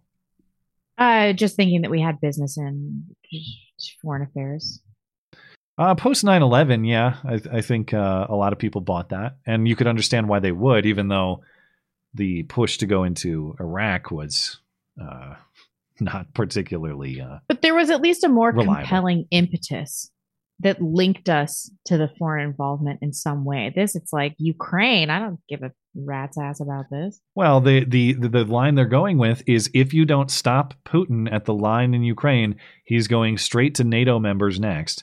And then it's our war because it has to be our war by virtue of our agreement to defend NATO members. So if we don't hand over the money now. Why are chicks falling for this? Don't they find him charming and masculine? I think if you were to poll women in this country, do you like Putin? I think you are a massive outlier in that poll. He has a raw masculinity that you cannot tell me women don't innately find attractive. Maybe it's deep down in there, but they're not going to say that. That's for sure. That Zelensky totally lacks. I don't know. I don't know which man women find more attractive. But did you see or Zelensky? Did I say Zelensky? I'm so retarded after I had my baby. It's just embarrassing. Did you see that interview with Aaron Burnett and Zelensky? No. Was it recent? I don't know. I saw Viva Fry covering it earlier today, but like she was so she was asking him about like his love of music and if he likes AC/DC and her hand gestures were like pretty sexual and flirtatious and stuff. And then she has the audacity to come out and say that this Tucker interview was a softball interview. Yeah, it's I didn't see the it. way the left is treating this. I didn't see it, but am Am I supposed to believe that women are genuinely attracted to Vladimir Zelensky, or they just claim to be for public virtue points? There's no way they actually are. He exudes a feminine homosexual energy that I'm sure Putin hates, like just on a man level. Like that's what this is about. Okay? You know, the interview with Tucker could have been a lot better if instead of giving a 1,000-year history of Russia to explain why he had to go into Ukraine, if he would have just said, because Zelensky's a homo. He would have converted me. I would have said, it all makes sense, you know. I've had some Putin criticisms, okay. but now I understand. Yeah, totally. All right. You ready to talk Fani Willis? I guess so. In a major twist in the Trump racketeering case in Georgia this week, Fulton County District Attorney Fani Willis withdrew her opposition to a subpoena to testify in response to accusations that she hired her unqualified boyfriend. And when I say unqualified, I mean has never prosecuted a single felony case in the state of Georgia or anywhere. As far as I'm aware, he's never done it before. And she's bringing him in to take on not just a case, a massive sprawling case in terms of the number of defendants and the facts at issue, but in terms of high profile, probably in the top 5 high profile prosecutions in the country because they're all related to Trump. This guy came from nowhere and is assigned to it. And they happened to share a bed, but they only fell in love after she hired him for inexplicable reasons. What a love story. Again, something like $600,000 plus in public money to this guy, some of which is alleged to have come back to Fani Willis in the form of vacations and other luxuries, but she has an explanation for that, which we'll get to. She was fighting the subpoena. She was fighting being compelled to testify until this evidentiary hearing in the case on Thursday got underway. And then she and Nathan Wade, for reasons I still don't even understand, they just flipped and decided we're going to take the stand now. We have to defend our honor. And it produced the sort of Jerry Springer-like effects that you would expect. Fani was an angry, emotional mess, lacking a clear explanation for what's going on. I'm not going to play all the clips. You heard some of it in the intro there. I just really want to get at the core of the case, because the core of the case is 2 questions. Number 1, were Fani Willis and Nathan Wade in a romantic relationship prior to his appointment to the case in November of 2021? Because number 1, if so, that would be a corrupt hiring. But number 2, they have both given sworn statements to this court, and Nathan Wade giving a statement to the court in his divorce proceeding, which he happened to file for the day after Fani Willis hired him. What a bizarre coincidence. Sworn statements in both contexts saying they were not romantic. Well, he's got multiple lies. So the way he described it in his divorce case is different, actually. But in this case, they both have sworn statements saying they weren't romantically involved until after the appointment, 2022. He was appointed in 2021. So if that's a lie, it's not just that it's corrupt in the hiring. It's that it's an episode of perjury. They've lied to the court under oath in a sworn statement. That's question number 1. Number 2, did Fani Willis get personal financial benefit from hiring her boyfriend, Nathan Wade? On the first question, Trump co-defendant lawyers produced witnesses who were personal friends of Willis and Wade who say their relationship started before Fani Willis was even DA, actually, back in 2019. Okay. On the second question, Trump co-defendant lawyers have produced some financial records from Wade's divorce hearing to show that Nathan Wade paid for several instances of travel and hotel for Willis. Willis and Wade say that Willis reimbursed him for those costs, but they can't produce any evidence that she did, claiming that she only did it in cash and that she always just carries around these massive amounts of cash because it's a black thing to do. That's what her dad said on the stand on Friday. Her dad also testified, which we'll get to him in a little bit. So based on the evidence, some of which was known before, some of which we learned in these hearings over Thursday and Friday, it would strongly appear that Fani Willis and Nathan Wade were romantically involved before Willis was even DA at all. Mm-hmm. She then got elected and used her position to hire her boyfriend, pay him the better part of $1 million in public money to pay in part for vacations that they took together. And it's following a very Hunter Biden-like fact pattern, where in the same case, in the way that people who want to apologize for Hunter Biden act like you're weird if you think that his footy videos from his laptop are the core of the case. They'll say the same thing in this case. Oh, who cares? They went on a date together. Who cares? What's that about? It's not about the footy video on Hunter Biden's laptop, okay? It's not about the fact that these two went on a date together. It's that they had an established relationship. She hired him, funneled a bunch of hundreds of thousands of dollars in public money to him, some of which came back to her. It's a financially corrupt arrangement that is fleecing the taxpayer. That's the controversy. And people act like it's just some Jerry Springer gossip. That's what Fani Willis's lawyers were saying before this hearing even happened on Monday. They're saying, well, the defense, as in the Trump co-defendants, they're not bringing facts or law, just gossip. Really? Because I see a lot of facts, facts of this guy not having any qualifications, people saying that you were in a relationship before this ever started, financial records that show that he paid for her stuff with no corresponding financial records to show that she paid him back, but it's a black thing. They only pay in cash. If it's a black thing, why is Nathan Wade paying on his business card? Why is he paying cash for the Caribbean cruises that they're taking or whatever the hell? Yeah. I've never heard of this either. It's news to me. Not that I'm, I guess I have not, I'm not party to a lot of discussion of black financial strategies, I suppose. But all of that creates a pretty decent shot that she and Wade get disqualified from prosecuting this case. That decision is yet to be made. More on that in a moment. There are a lot of great moments from these hearings. I'm not going to play them all. There were a few lesser played moments that I thought were funny. Number one, there was some question as to who paid for lunch, certain lunch outings. And Fani Willis insists she does not commonly eat lunch, actually. It's black. It wouldn't just be Mr. Wade. So I'm sure my security team has taken me to lunch. But we're talking very few, very far in between. Most days I don't even eat lunch. And when I do, it's because my assistant has heated up some bag, something that I eat through meetings and eat in my office. Maury Povich looked at her ass and determined that was a lie. False. Nathan Wade, again, this is her boyfriend guy, was asked about booking a cabin for a trip that the two took together. And he was asked if he's ever booked or if he's ever been to a cabin with Fani Willis. And he took the better part of 30 seconds just thinking through his many memories of not being in cabins with Fani Willis to come up with the answer. What do you define as a cabin? Right. He came up with the answer no. And someone, of course, edited the moment very well. For copyright reasons, I had to edit out most of Marvin Gaye's Let's Get It On, but you get the idea. Where did that cash originally come from? If it came out of the bank. Wait. This is the wrong cash one. Is, Hold on. Shut up, Fani. This one. Did you go to a cabin with Miss Willis ever? Ever? Ever.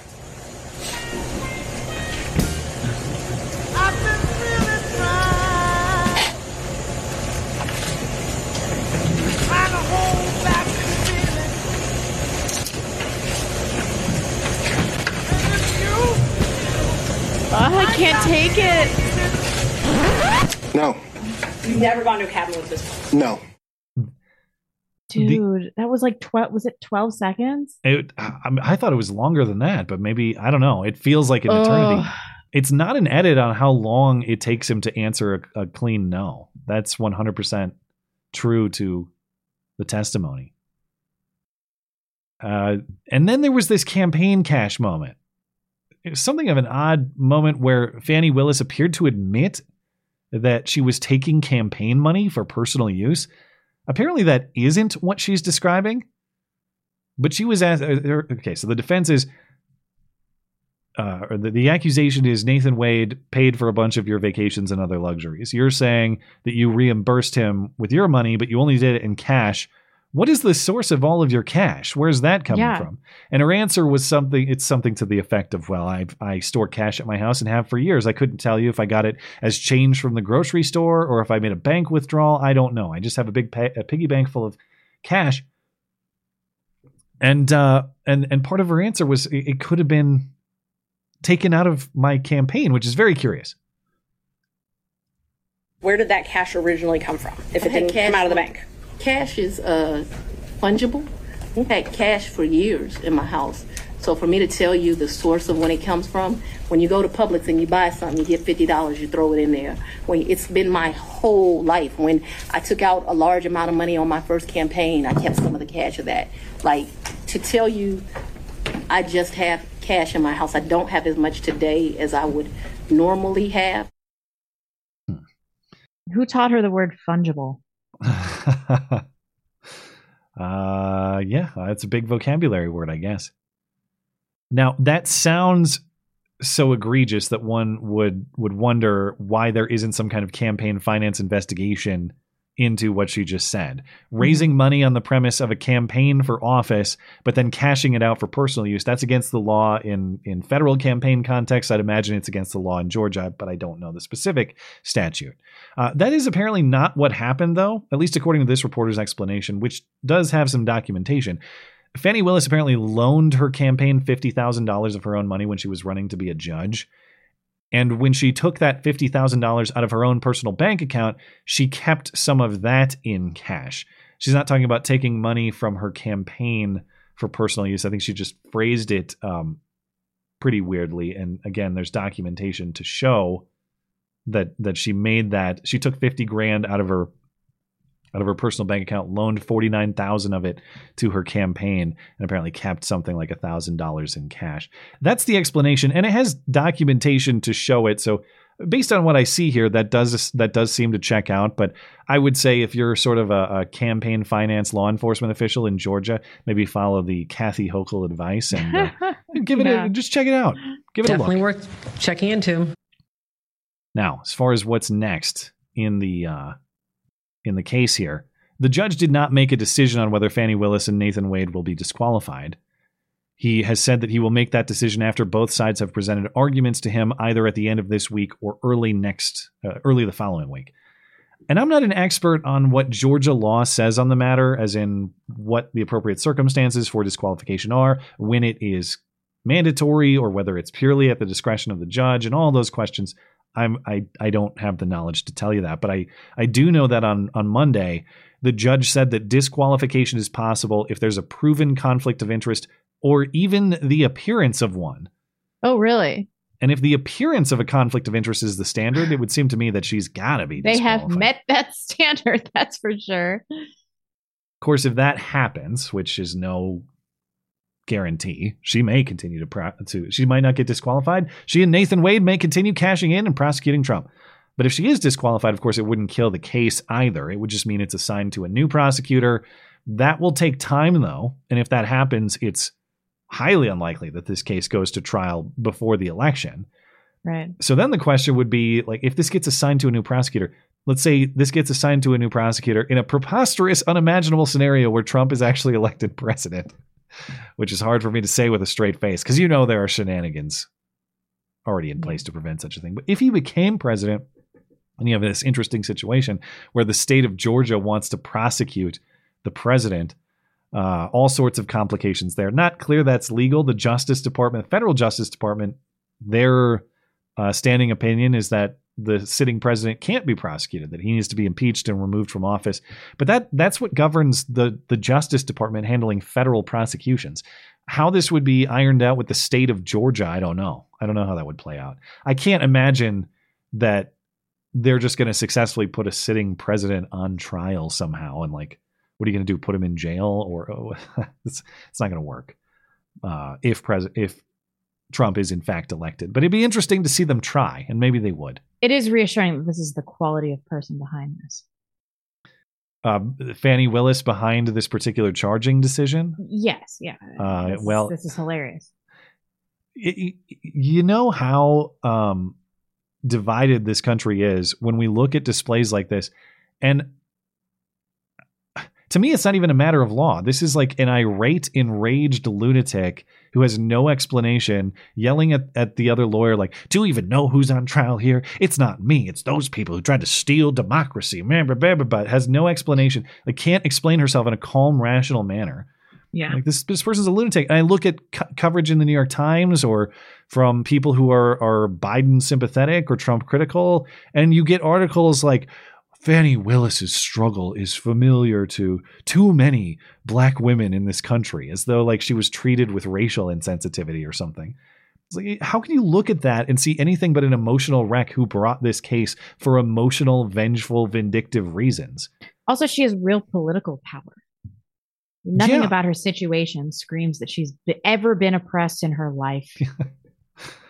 Yeah.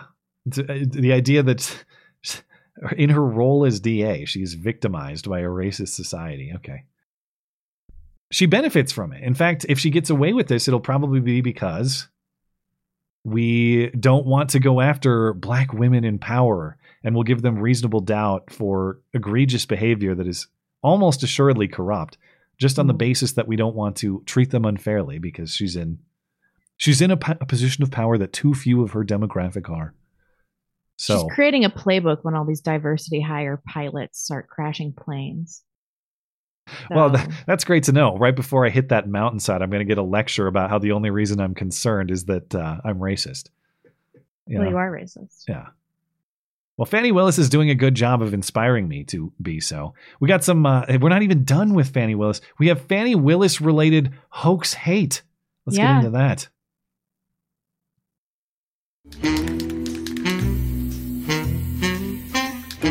And now, the nobody saw it happen, but it's totally a product of Trump's America hoax hate crime of the week. Ah, shit, it's backwards. You think they'll notice? As part of his testimony, Fani Willis's father, John Clifford Floyd, said that when Fani was elected Fulton County DA in 2020, hateful racists yelled slurs outside her house. And they even spray painted the house with the B word and the N word. After she was sworn in on January 1 of 2021. And on or about the 3rd of February, at probably 5:30 a.m. in the morning, there were people outside her house cursing and yelling and calling her the B word and the N word, and just, I mean, it was bizarre. Okay, I mean, it just. I know it's a very minor point, and I don't want to be one of those annoying grammar people, but if you're the sort of person that says 5:30 a.m. in the morning, redundant. Just stop it. You're also the kind of person that says ATM machine, and I hate you. I hope you get Navalny'd. I hope you go to prison and I won't cry. I won't shed a tear when you die for what you've done. He wasn't orchestrating a coup. He just said ATM machine. That's all. 5:30 a.m. in the morning. If I'm dictator, if I'm Cusco in the Emperor's New Groove, like, yeah, I'm throwing you out of the castle. I support that. That's a good decision. Anyway, to the actual substance here. He said this as part of the testimony. He said, okay, not just that they were outside the house chanting with, I don't know, pitchforks and torches. You're an N-word. You're a B-word. They were going to kill.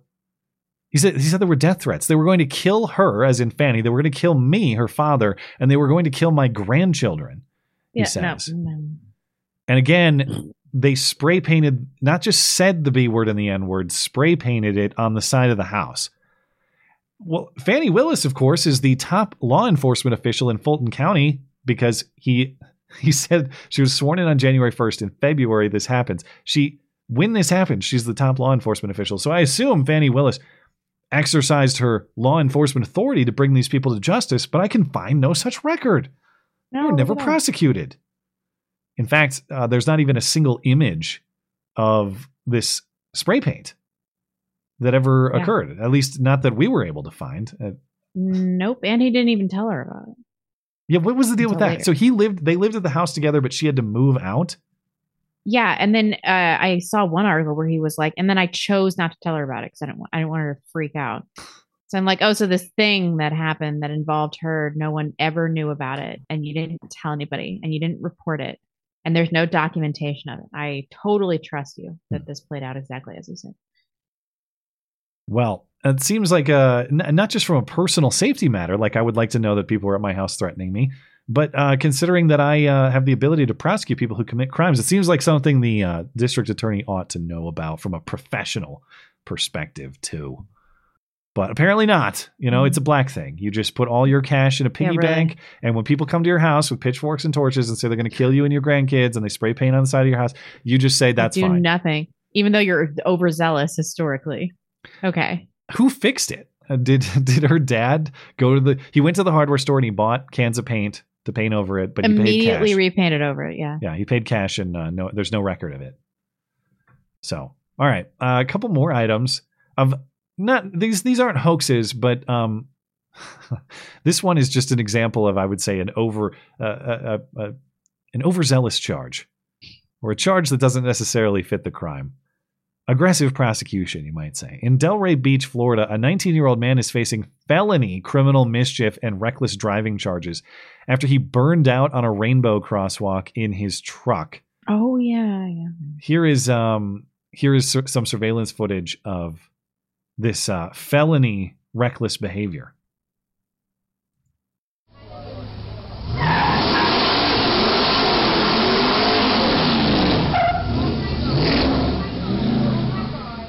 Oh my God. What a terrorist. Dylan Brewer turned himself in on Monday. And he was kept. Why, buddy? Come on. He should have gone on the run. Fugitive. Across the country. He was kept overnight until the next day when he posted a $5,250 bond. Law enforcement worked the case for more than a week, according to the police department. So thank God we're getting these hardened rubber burners off the streets. It's not the first time this particular rainbow intersection has been vandalized. In 2021, a 20-year-old pleaded guilty to the same charges for doing the same thing, a burnout. A judge sentenced that man to probation and community service. And I wonder if, as part of the community service, he had to paint another intersection with rainbow stripes. Maybe that's what they'll do to this kid. This man, he's not a kid. He's a 19-year-old man who needs to be treated as such in the eyes of the law. Now, this next case, I can't wait to see your reaction to. It's not a hoax. I wish it was, though. I wish this whole family was a hoax, because I guarantee these kids are getting touched, okay? I don't like to make accusations of child abuse lightly. But these people are pedophiles. If I had... come on. Watch this news story and tell me you would not make the same bet that there are children being abused in this house, for sure. In Columbus, Ohio, police are investigating a hate crime incident in which two men approached a house with a pride flag, and one of them then peed on the flag, which was caught on surveillance video. The family who lives at this home is outraged, and they want justice, but check out this air quotes family, and again, pay attention to the mention of children involved. Tonight I spoke with the family who lives at that home where...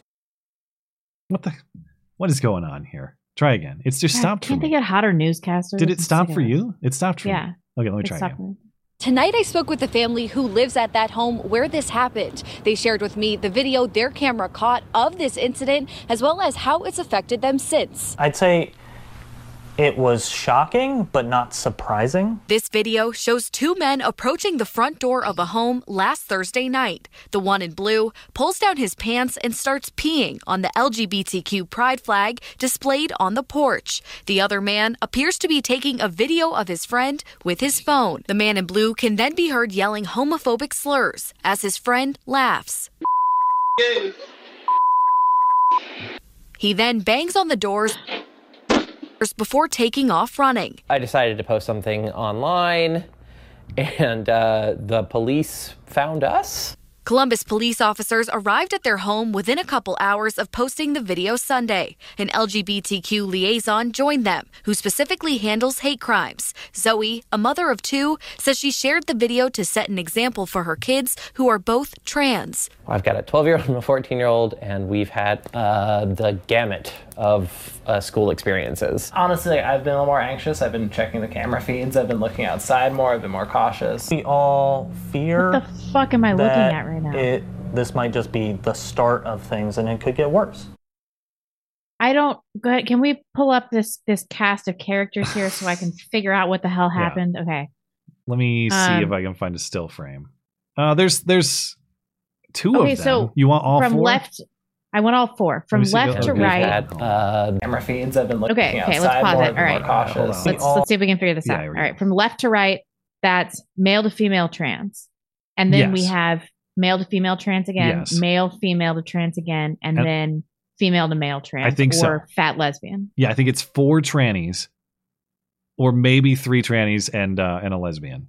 Is this a polyamorous relationship situation? Unclear. They don't explain. And dude.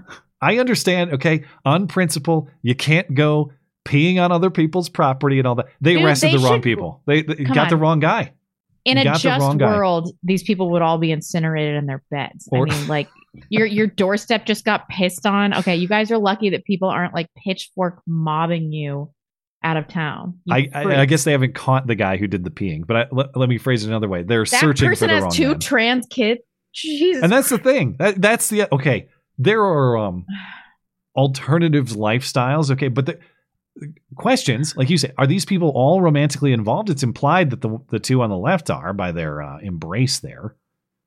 But the big question here, the guy second from the right, so the guy in the floral hoodie or whatever I'm looking at with the purple hair, that guy claims to be the mom of a 14-year-old and a 12-year-old, both of whom are also trans. Yeah. How are both of those kids trans? How does this guy have custody of them? Is he in fact the father? If so, how did he get custody and not mom? Where's mom? Or did he adopt these kids and make them trans? If so, was the state a party to that? How did this come to be? There is for sure some ass raping situation going on. And if not, convincing your kids that they're trans is some kind of weird sexual abuse anyway. So all these people need to face the wall. All right. Metaphorically. This person that pissed on their doorstep is a small hero. He needs a parade. Yeah. I just, okay. This is, bro, this is a really challenging case where it's like, all right, you don't have the right to pee on people's property on the porch. You can't do that. I don't really want the heavy hand of the state intervening with people's parents. Does this challenge you at all? Do you really find this challenging? This is the case where it's like, you know what? CPS raid, man. I just... Totally. I've never cared about property rights less in my life than I do in this case. The fact that we're all supposed to look at this news report and say, wow, this mom is very concerned for her trans children. What a good mom. It's very upsetting that this mom is being attacked. Don't get me wrong. I don't want people coming on my porch and peeing on my property either. However, if I'm supposed to assess... You're not a total freak show that's raping kids. If I have to assess what is the greater threat here, can any of us actually say that it's drunk guy peeing on the flag? You can't do that. There probably should be charges for such a thing. But for all of us... The fact that we're expected to look at this and not have any questions and think it's normal, and if you have any questions, you're a hateful bigot who just can't accept that other people live in ways different from you. Okay, I mean, where is your line, man? Because this, number one, this is fundamentally untrue. We're asked to accept premises about these people that just are not true. They're claiming to be things that they're not. And number two, if you think that these children are not being abused, even in the non-physical way, the psychological abuse of leading them to believe then you all are these lies. Delusional about the nature of trans people in this country. This is one of the most insane family situations I've ever seen. And okay, the it's just trans normal. people go 2 ways. This is and 100% of trans people fall within 2 camps. They either are being sexually exploited, or they're perverts that are sexually abusing other people. That is the only way you can be if you're trans. Some of them graduate from camp A to camp B, and that's how that happens. But what am I supposed to think other than that? I don't know. I don't know. This is it needs to be a sitcom or something like that. It's what fucked up. It's what like this is? Poor kids. This is a murder suicide waiting to happen. That's what this is. Yeah. Either by one of these guys killing the other, or the kids coming to realize the truth and doing it to these air quotes parents. I really would like to know. So awesome. The circumstances of the child custody here. I have to know. How the hell did that happen? What created this situation? How? Oh, may God smite us all. Anyway, are you ready to get back to something wholesome and get into the movie review? I guess so. It was wholesome. All right. In a world of movie references flying over his head, one man will finally watch them. This is the Matt and Blonde Show movie review. Tonight's movie is the 2010 DreamWorks animated adventure How to Train Your Dragon, in which a misfit boy ends the war between Vikings and dragons by befriending one and learning that the enemy is not as evil as believed. From movie picker Gabe, an awkward, clumsy, pathetic excuse for a Viking literally stumbles into becoming best friends with the most deadly of his enemies. A wonderful demonstration of how someone can struggle through the confusion of conflicting moral ideas and be thrust into increasing amounts of responsibility, ultimately growing into a man, a leader, and eventually husband material. This movie is riddled with small details that make rewatches even more enjoyable and characters even more likable, with many moments of fascinating cinematography and an absolutely incredible soundtrack. There is so much about this movie and its sequels to love. Of course, we had a surprisingly great face swaps. I know, from Jamie and Jeannie this week. I know there was difficulty last week with The Emperor's New Groove, so I assumed with an animated movie we're not going to be able to get the usual video face swap submission. It's okay. But the stills worked out pretty well, and here is the video face swap that was actually possible and came out pretty decent. Oh, we were able to get one. Yeah.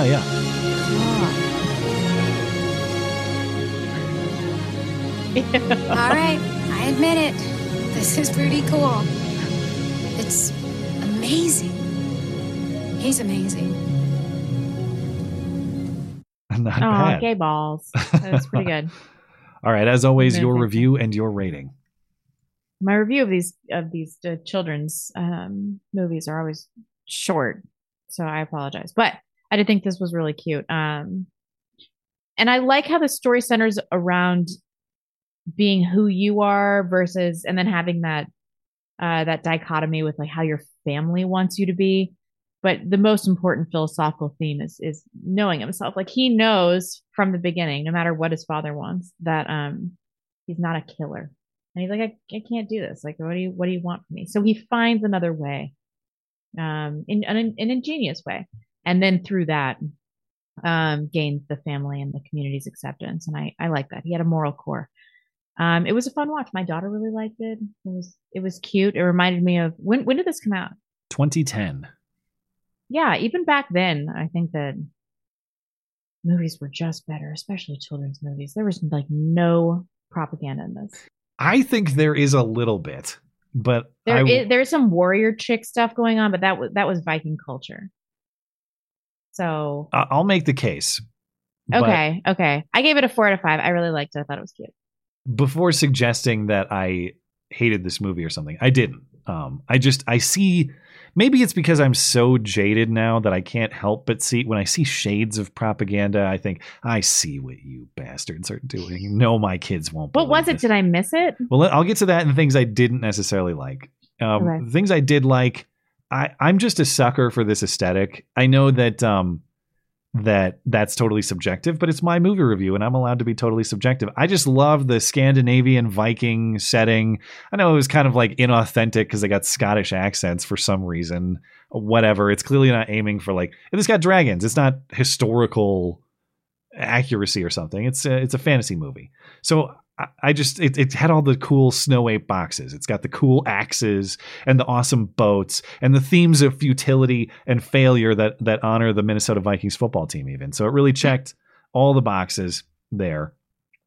I loved this line when Stoic, Hiccup's dad, is grappling with the fact that his son is not who he wants him to be, and Gobber, the other Scottish accent Viking guy, is trying to help him through that. He briefly delivers this line about parenthood that is 100% correct. You can't stop him. You can only prepare him. And it's such a great way to summarize what proper fatherhood is. Fatherhood is not about protecting your children from every possible threat that the world may bring to them. You can't do that. And that's not what raising a good man means anyway. You have to raise your sons to be able to protect themselves, because it's all about promoting self-sufficiency and independence. A good man is an independent man, and so a good father raises his son to be so. And it's just a great moment of parenthood philosophy that I loved. There's kind of some themes about like working smart and not hard that I appreciated. You kind of got at this where there are traditions are good, and I think we should default to them. The traditions are generally time tested, and there's a reason that we adopt them. That said, you also have to be critical of everything that you do and ask questions about why you do things the way you do and the behaviors you engage in every day. And if you can't answer why you do those things, or you can't think creatively about how to solve problems, you won't ever get to new ways of achieving things, new technologies, new ways of solving those problems. And that's kind of the way that Hiccup worked. Like, we got this dragon problem. Historically, we've solved it or managed it through being big, tough guys who fight them. I can't really do that in the same ways. I'm going to think a little more creatively about how to solve this. Lo and behold, he's got this great solution. It's not ideally, of course, you want to work hard and smart, but it's an order of operations thing. You want to think critically about the way that you work before you put forth that effort, so you don't waste a bunch of time and effort. And by doing that, he weirdly became the best or the most capable Viking despite his limitations, which is kind of cool. You talked a little, this is related to what you were saying about sort of understanding your role. And I appreciated that too. You kind of, the trick is really identifying your niche and working within it. This is a standard like misfit becomes hero type story, but it's the right balance between the sort of flowery, you can be whatever you want to nonsense, which isn't really true, and sort of crippling limitations of like, understand what you suck at and don't try to do that. What Hiccup did, and this is exactly what I will teach my kids one day, is like, everybody has a range of talents and abilities. So you're going to be better at some things than others. You're going to be worse at other things than others. It's on you to find your niche and maximize what you can do within that. Like, not everyone's going to be an NFL player. Not everyone is going to be a rock star. But there's something that you do better than most. And you need to find what that is through trial and error and maximize your potential within that. That's exactly what Hiccup did. Like, he's not going to be the big, brawny Viking man, but he's got some creativity and engineering skills that he can apply to this problem and brings a solution to it. So that was great. I am 99% sure this was not the intent of the movie, but there are some anti-feminist themes in that Astrid is trying her hardest to be the most fearsome Viking warrior, and she still can't even beat the man who is like disinterested, weak, doesn't care. He still becomes, he achieves all the Viking goals before she does, despite her top tier effort. Not only that, she ends up in the traditional female role of kind of future wife. Yeah, that's true. Which I'm not saying that to diminish her. I think that's great, but it's interesting that it looks like it's going to be a setup for her to be like the Mary Sue type character. She just achieves everything. She's a woman who has no faults, and she's going to be better than men at everything. It doesn't really go that way in the end, though. It doesn't take the feminist path I was expecting it to. It was 2010. It was a better time. I don't know what to say. Now, here's where I'm talking about potential angles of propaganda. And one of these I think is a lot stronger than the other. In fact, the second one I put in here maybe doesn't even belong in there because I think it's kind of a stretch. But I'm so sensitive to what I perceive to be propaganda that I have to talk about these things. I think that the whole storyline has at least some shades of globo homo propaganda, okay? The idea being, no, the dragons aren't evil. They're just misunderstood. So actually, we should strive to understand the dragons and integrate them and bring Vikings and dragons into this diverse melting pot where everybody's happy together. No, How? That's the fundamental theme. No, it might just be an animal love kind of thing. I was fine with it. Don't ruin stuff with your brain. I just like this idea that if people, I guess things in this case, not people, if something's trying to kill you, that you should have this philosophical exercise about why they're trying to kill you, because they actually probably have their reasons. Meanwhile, they murder you while you're sitting around thinking about that. Animals can't murder you. These dragons are killing people in the thousands or the hundreds or whatever Stoic said. But it's good to see animals and understand animals for what they are and their instincts. I guess, but in his reasoning, Hiccup was applying human-like reasoning to them. They only do it because the evil dragon overlord makes them, and if they don't serve him, then they'll be killed. Yeah, but he was kind of like a pussy kid. So I understand that. That brings me into the second piece. And again, I'm more committed to that first piece of propaganda. I think that is a bullshit point, and I'm not a big fan of it. The second one, I don't know. But I think there are shades of some anti-masculine propaganda insofar as, oh, look, like the weak boy who can't do anything ends up being the big hero. So you should really strive to be like some brainy nerd instead of a strong traditional man. The reason I'm backing off that criticism, and I think it's probably a stretch to say that's what the movie's going for, is because it is only through the strength and support of his traditional strongman father that Hiccup actually achieves the defeating the giant super dragon and all that. And really what a good man should strive to be is both. You want to be smart and strong. You want to be intelligent and physically capable. And I think this movie kind of demonstrates that you want to have that Hiccup sort of curiosity and engineering skill and thought, but you want to be tough and strong like his dad. Like the ideal man would be a blend of both of them. So thinking about this after the fact, I don't think the movie is trying to do some anti-masculine, be a weak boy type propaganda. It's just, I could perceive it being read that way. So I did include the point. And then the only other thing I wasn't a huge fan of, and I know it's a kid's movie, a kid's plot, whatever, but the ease with which the dragons are just like, oh, we're good now. And the kids can just ride them all of a sudden. And there's no more conflict between dragons and people just because Hiccup declared the conflict over or something like that. Your ability to destroy a harmless film with your giant brain is unparalleled. Unparalleled. The premise at the start is, remember, a dragon will always go for the kill. Oh, wait, except for all these dragons that I work with every day when they suddenly decide to be nice and you can ride them to save the day if you want. Okay. It was a little too easy, a little too cutesy in that regard, but that's what they went with. Anyway, I still gave it the same rating that you did. I gave it a perfectly respectable 4 wiki. Good. Pretty good. Pretty good. So it was more like 3.5, but half wikis round up. And I've been on such a streak of mediocre and poor ratings. I just felt compelled to reward a movie that I enjoyed watching. Yeah. I looked back. The last 4 I gave was In the Mouth of Madness on November 25th.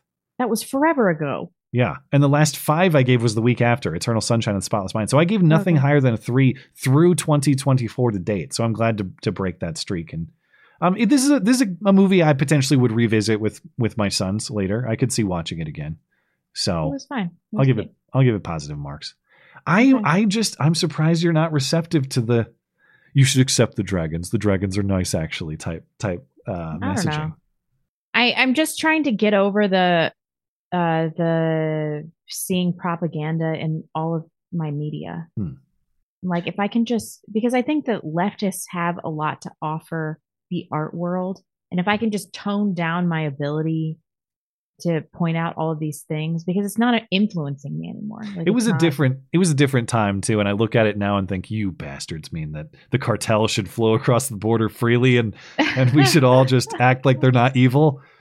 And it clearly, like in the context of its time, I don't think that's necessarily what they meant. But you view these things in the modern context. But totally, yeah. The audience rating is right there with us. Almost 40% giving it a 4, and a fifth of people giving it a 3, and actually a fifth of people giving it a 1. So it's kind of all over the place, but I suppose mostly positive. The list was rejected in the vote last week. So thanks to listener Gabe, we were only able to take a couple of Gabe's nominations because we had the off week when your daughter was born. But we have a random selection from the IMDb top rated list for next week, and that's Back to the Future, which I have never seen. That's a movie I have also never seen Back to the Future. That's good. That's a movie we clearly should know. So we'll check it out. And after that, we have a fresh list of nominations for March from listener Matt. The new list is Fist Fight, The Book of Eli, Frailty, The Boondock Saints, Jackie Brown, The Road, Hot Fuzz, Nobody, or of course you can reject the list in favor of another randomly selected top-rated movie instead. And I will also mention There's the portion of the rejuvenated Discord server that is devoted to discussing our movie reviews and providing movie reviews of your own. If you'd like to do that, I will link the Discord server from each and every movie review each week if you want to chat with other listeners about how bad my movie reviews suck and other related topics. But if you'd like to read my movie reviews, get in on the Discord server, comment how wrong I am, submit your own rating, vote for the next movie, and or sign up for the chance to be the movie nominator for the month. The one and only place to do all of those things is in my weekly movie review column, linked in the description and on the homepage of the website. That is mattchristiansenmedia.com. And that'll do it. Time to catch up with our chatters. Let's see. Who was the last one? I got just a couple on Rumble here. The one I left off on over on YouTube and Tippy is Jerry Smith. Okay.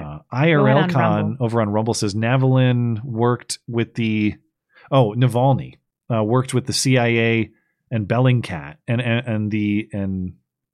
MI6, the British intelligence agency. Is that correct? For regime, British intelligence for regime change against Putin. His poisoning was also highly sus and psyop-like. Okay, so maybe there's more to his extremism or subversive activities. I certainly am not an expert on the conduct in which he has engaged. Maybe there's more to it than I understand. I'm going to be suspect anytime the official charge is just extremism. He was too extreme. If you show me like a plot to have Putin assassinated or something like that, like, okay, I mean, that makes more sense. And maybe that's out there. I don't know. I'm not an expert on how this worked out, but I do know neither are the people who are demanding Putin condemnation while simultaneously enjoying similar type of behaviors going on in our own country. Thank you, IRL Con. Appreciate it. Laser 47. Matt and I once made love. I slayed his dragon. Oh no! Earning me the nickname Toothless. The whole experience gave me some hiccups. Well, that was clever. I like that. That's disgusting. We're good on Rumble. Good on Odyssey. Good on DLive. Let's catch up on YouTube and Tippy. Wait, who was the last person who said John Smith? I had Jerry Smith. My younger brother died of fentanyl overdose in September. He was only 22. Got to get the cartels off I-90. Well, man, I'm very sorry to hear it. Good Lord, I'm so sorry. All the best to you and your family. That's terrible. And yeah, you think I-90, like I-90 is what connects our two towns, and that's almost to Canada. And you think that we're away from such things. We're clearly not. We're really not. Yeah. And man, what September? What a nightmare. I'm so sorry. All the best to your family, man. I'm really sorry to hear it. Speaking of cartel and criminal activity on I-90, did you hear that there was some illegals stabbing people in Bozeman last weekend or within the last week? What are you doing in Bozeman? They're held now in Gallatin County custody with an ICE detainer, as in they are not legally here. And I don't know the specific history of these particular men, but one might speculate that they could be involved with trafficking on I-90 in exactly the way you're describing. I'm sure that's what they're doing. Thank you, Guardian. Naval captains command ships or submarines. Admirals command naval captains. No American who has not served on a U.S. Navy ship or sub should ever be called admiral. I don't understand how he has that title and why it applies to his role in HHS. It's been explained to me. I still don't get it. It seems no, I don't know. Given the jokes about the Navy, maybe Dick Levine seems like he might get along on a submarine. But I don't know. No, I'm sure there are plenty of sailors who are very glad Dick Levine is nowhere near their sea craft. Moist farts. I lost a close friend this week. Quandarius Steinbergstein, aka Blonde's Nose. He didn't lie. I just can't find him. I'm sure we'll see him again in 6 months. Butt sacks. Love you, faggots. Never again. I'm not having any more kids. Everybody cram it. Thank you for that, Bane Coop. Funny. Oh, I miss her. Bane Coop. This is the best response for Susan. Thank you for submitting your appeal to God. After further review, we've determined that your son will remain dead. God. We know this must be disappointing. I thought we were going to be better than this. I gotta send this to my mom. Well, I don't know. Thanks for supporting the show, Bane Cove. Gorgeous Mayhem. How are you supposed to do the math when math is racist? Get with the program, Barbara Lee. It is racist because black people can't do it. That's the real reason. Tool of white supremacy. I have been informed. I don't know what Barbara Lee thinks about it.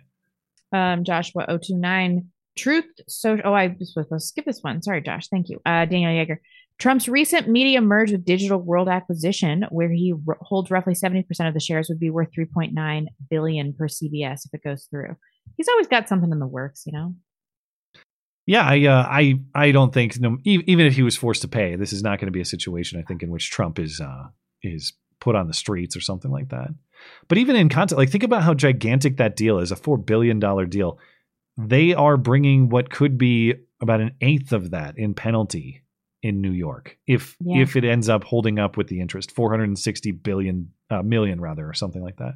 Million. I just did forget, the thing. I forget what jillion we're even talking about. It makes me into Joe Biden. You're right, but it's a lot of money. Over $1.2 trillion.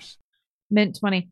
Regarding Trump's New York situation, the law is whatever the people with the guns say the law is. Politics may be downstream from culture, but culture is downstream of law, and law is downstream from power.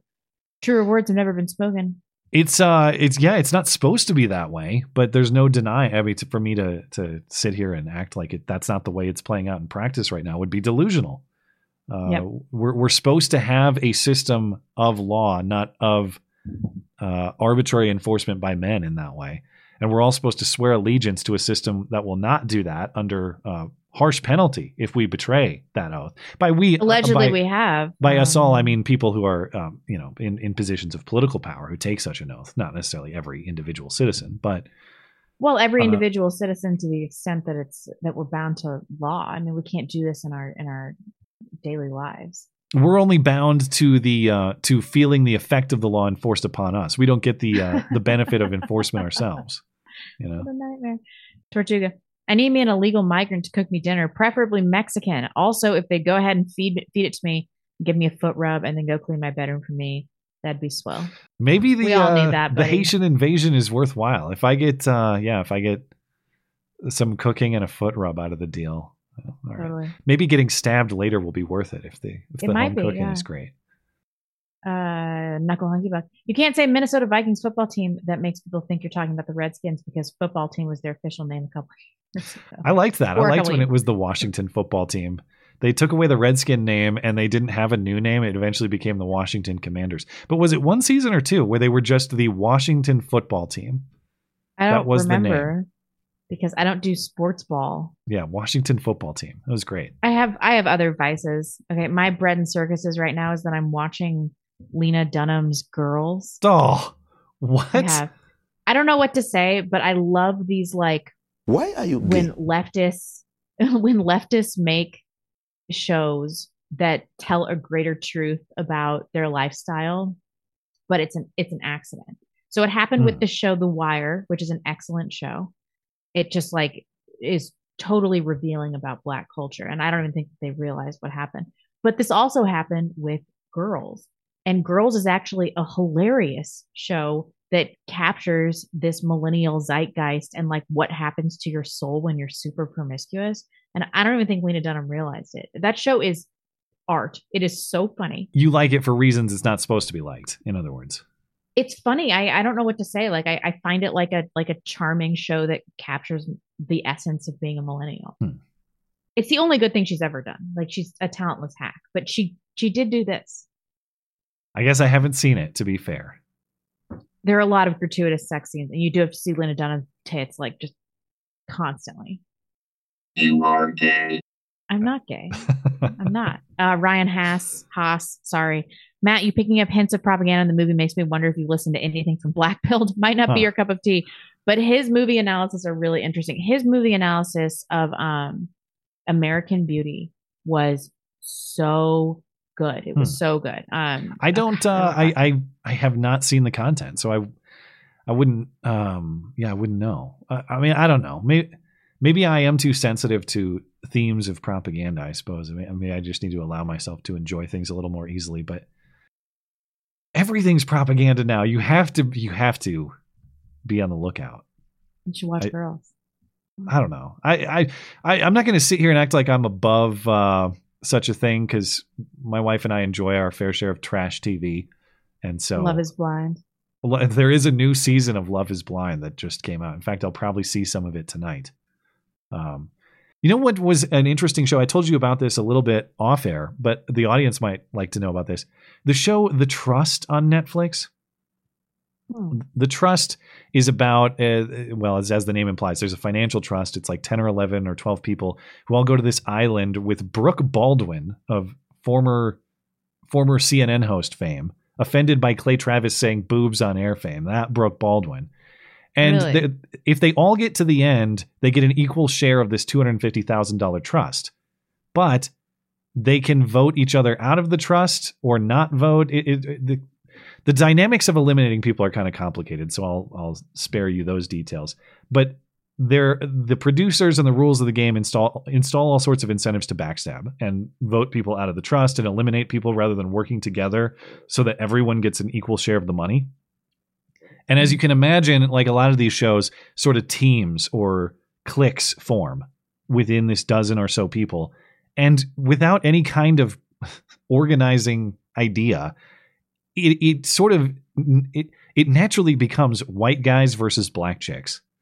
It's like, well, that's how it goes. It's like these white guys being like, listen, man, I don't want to vote anybody out of here because I want us all to get out of here and do well and have money. But these black chicks are definitely they're scheming against us. They're going to get us. If we don't get the black chicks first, they're definitely going to get us. And it's like the way that the show sort of racially segregates organically is fascinating to watch. That's how it goes. That's why, like, just the social dynamics of it are really insightful. And if you're into that sort of thing, even though most people would properly tell me I'm ridiculous for having a Netflix subscription in the first place and it should be deleted immediately, I grant the point that you, on principle, are right about that. For the sake of trash TV entertainment in my family, which my wife and I enjoy, as sort of a lot of our together time, I have to bend on that particular principle, and so I enjoy this nonsense. It's okay. It's okay to have some vices. If you're the sort of person who indulges The Trust, and if you ever watch it, I'll be curious to hear your opinion on it. Robo Steve. What I have to pay $10 to stay blonde is 160 pounds of loveliness. No way I'm doing that. I know I am super fat, but I did give birth only like 21 days ago. It's a pretty valid excuse, I would say. It is. Russell Dufresne. I remember when neither of you had kids and Matt was gay. It's been great seeing you both grow of the years while continuing to put out great content. I continue to offer my support. Thank you so much. We appreciate it. Well, thank you. I will take the kind words and the support, even if it is backhanded in that way. Thank you. No, it's not. Citizen 7. Matt, the key thing about the Fani hearing is that she admitted she took money from her first campaign fund to reimburse Wade for travel expenses. Last I checked, that is campaign finance fraud. Yeah, totally. Well, in the way that, so what is alleged here, what she's saying she did, and the documentation shows, she did not take campaign money and give it to Wade. She, in the past, when she was running for this judgeship that she didn't get, she took personal money and loaned it to her campaign and kept some of that in cash, which, if we believe her story about reimbursing Nathan Wade with cash, which I don't even believe at all, I don't believe that the money ever went to him. But if you believe that happened, that would, the trail of money would still be personal bank account to personal piggy bank to Nathan Wade. It wouldn't be personal bank account to campaign. Even if it went to campaign, the campaign had a debt to her personally and would have to be paid back, at which point it would become her personal money again. So even though I'm not trying to simp for Fani Willis here. I just think, given the documentation that has been shown, this doesn't look like a campaign finance fraud or campaign finance crime. It looks like she said something that sounds very suspicious, but in the way that it actually played out, at least according to the documentation, was not. Now, could the documentation be wrong? Do I trust Fani Willis in general? No. I just don't think that was an admission of a campaign finance crime in the way that it kind of sounds like, because there is what appears to be a valid explanation for it. Yeah. Not that anything else she said was validly explained. I think that particular point was not what she meant to say. Jason Takes says, my least favorite thing about Matt is that I pretty much never disagree with him, but the movie reviews fix that. Thanks. Well, why does that name sound familiar? That's good, because if you agree with someone on everything, that's not necessarily healthy either. So I'm glad I've been persuasive. And if my least persuasive area is my movie reviews, that's good enough for me too. I would prefer to be persuasive in other areas that I think matter more. So. No. It's important though. It's a commentary on culture. Nuggle Hunky Buck, Admiral's the least confusing thing about Rachel Levine's. That's true. Totally. That is so true. Two Dogs, Mike D. I'm jealous that y'all get to watch Back to the Future for the first time. I'm getting chills thinking about the sax kicking in from Huey Lewis and the news back in time. Enjoy. It better be fun. Well, the pressure's on. I have to give it a 5 now. I don't know. I mean, I'm generally familiar with the concept. It seems like a movie I might like. I like sort of campy 80s stuff, so I could see myself liking this movie, but we'll see. Depends on if it's propaganda to tell me that the dragon should come across the border, actually, or not. Oh, man. Is that the last one? I have Esoterica Unbound. 2 days ago, the algorithm sent me a Pearly video where she calls out someone named Rebecca, though wrestling in a tub of pudding wasn't the first idea I had for resolving their conflict. I got there eventually. So she has a feud with someone else named Rebecca, or this is you? It's probably me. Nobody sent me a video, though. Hit me up on Twitter if you actually saw a video because we did have some spats on Twitter. Has she made a YouTube video about you in the past? No, I think so. You would be the first to see it if it existed, I would think. I don't know. I mean, somebody would have to send it to me because I don't know watch her content. So, and she does a lot of shorts that have like not very many views. She's really trying hard to stay relevant, which is why she's in a spat with a 36-year-old YouTuber that's been doing this for like 8 years and barely. You're so irrelevant. You're now talking to me. I know. How embarrassing. Like, what's your deal? Go have a baby, you giantess bitch. God, I hate her. Okay. Up yours. Anything else before we get out of here? No, I think we're good. Okay. Well, appreciate you guys and your contributions to the live show as always. Thank you for your participation. And if you are listening later on demand, thank you kindly for supporting the show as well. Appreciate everybody's super chats, of course, and supporting the show. In addition, thanks for keeping the show operational. If you'd like to find anything else show-related, including more material to listen to, like my Wednesday night show, the Matt Christensen Hour, check out the website, mattchristensenmedia.com. You can get both shows on audio platforms as well. Apple Podcasts, Google Play, all of those platforms are available over on the podcast page. And you can always message us through the website as well. Again, mattchristensenmedia.com. Find everything show-related. We'll be back next Sunday, because if it's Sunday, it's not Meet the Press. It is the Matt and Blonde Show. Have a great night. Bye, guys.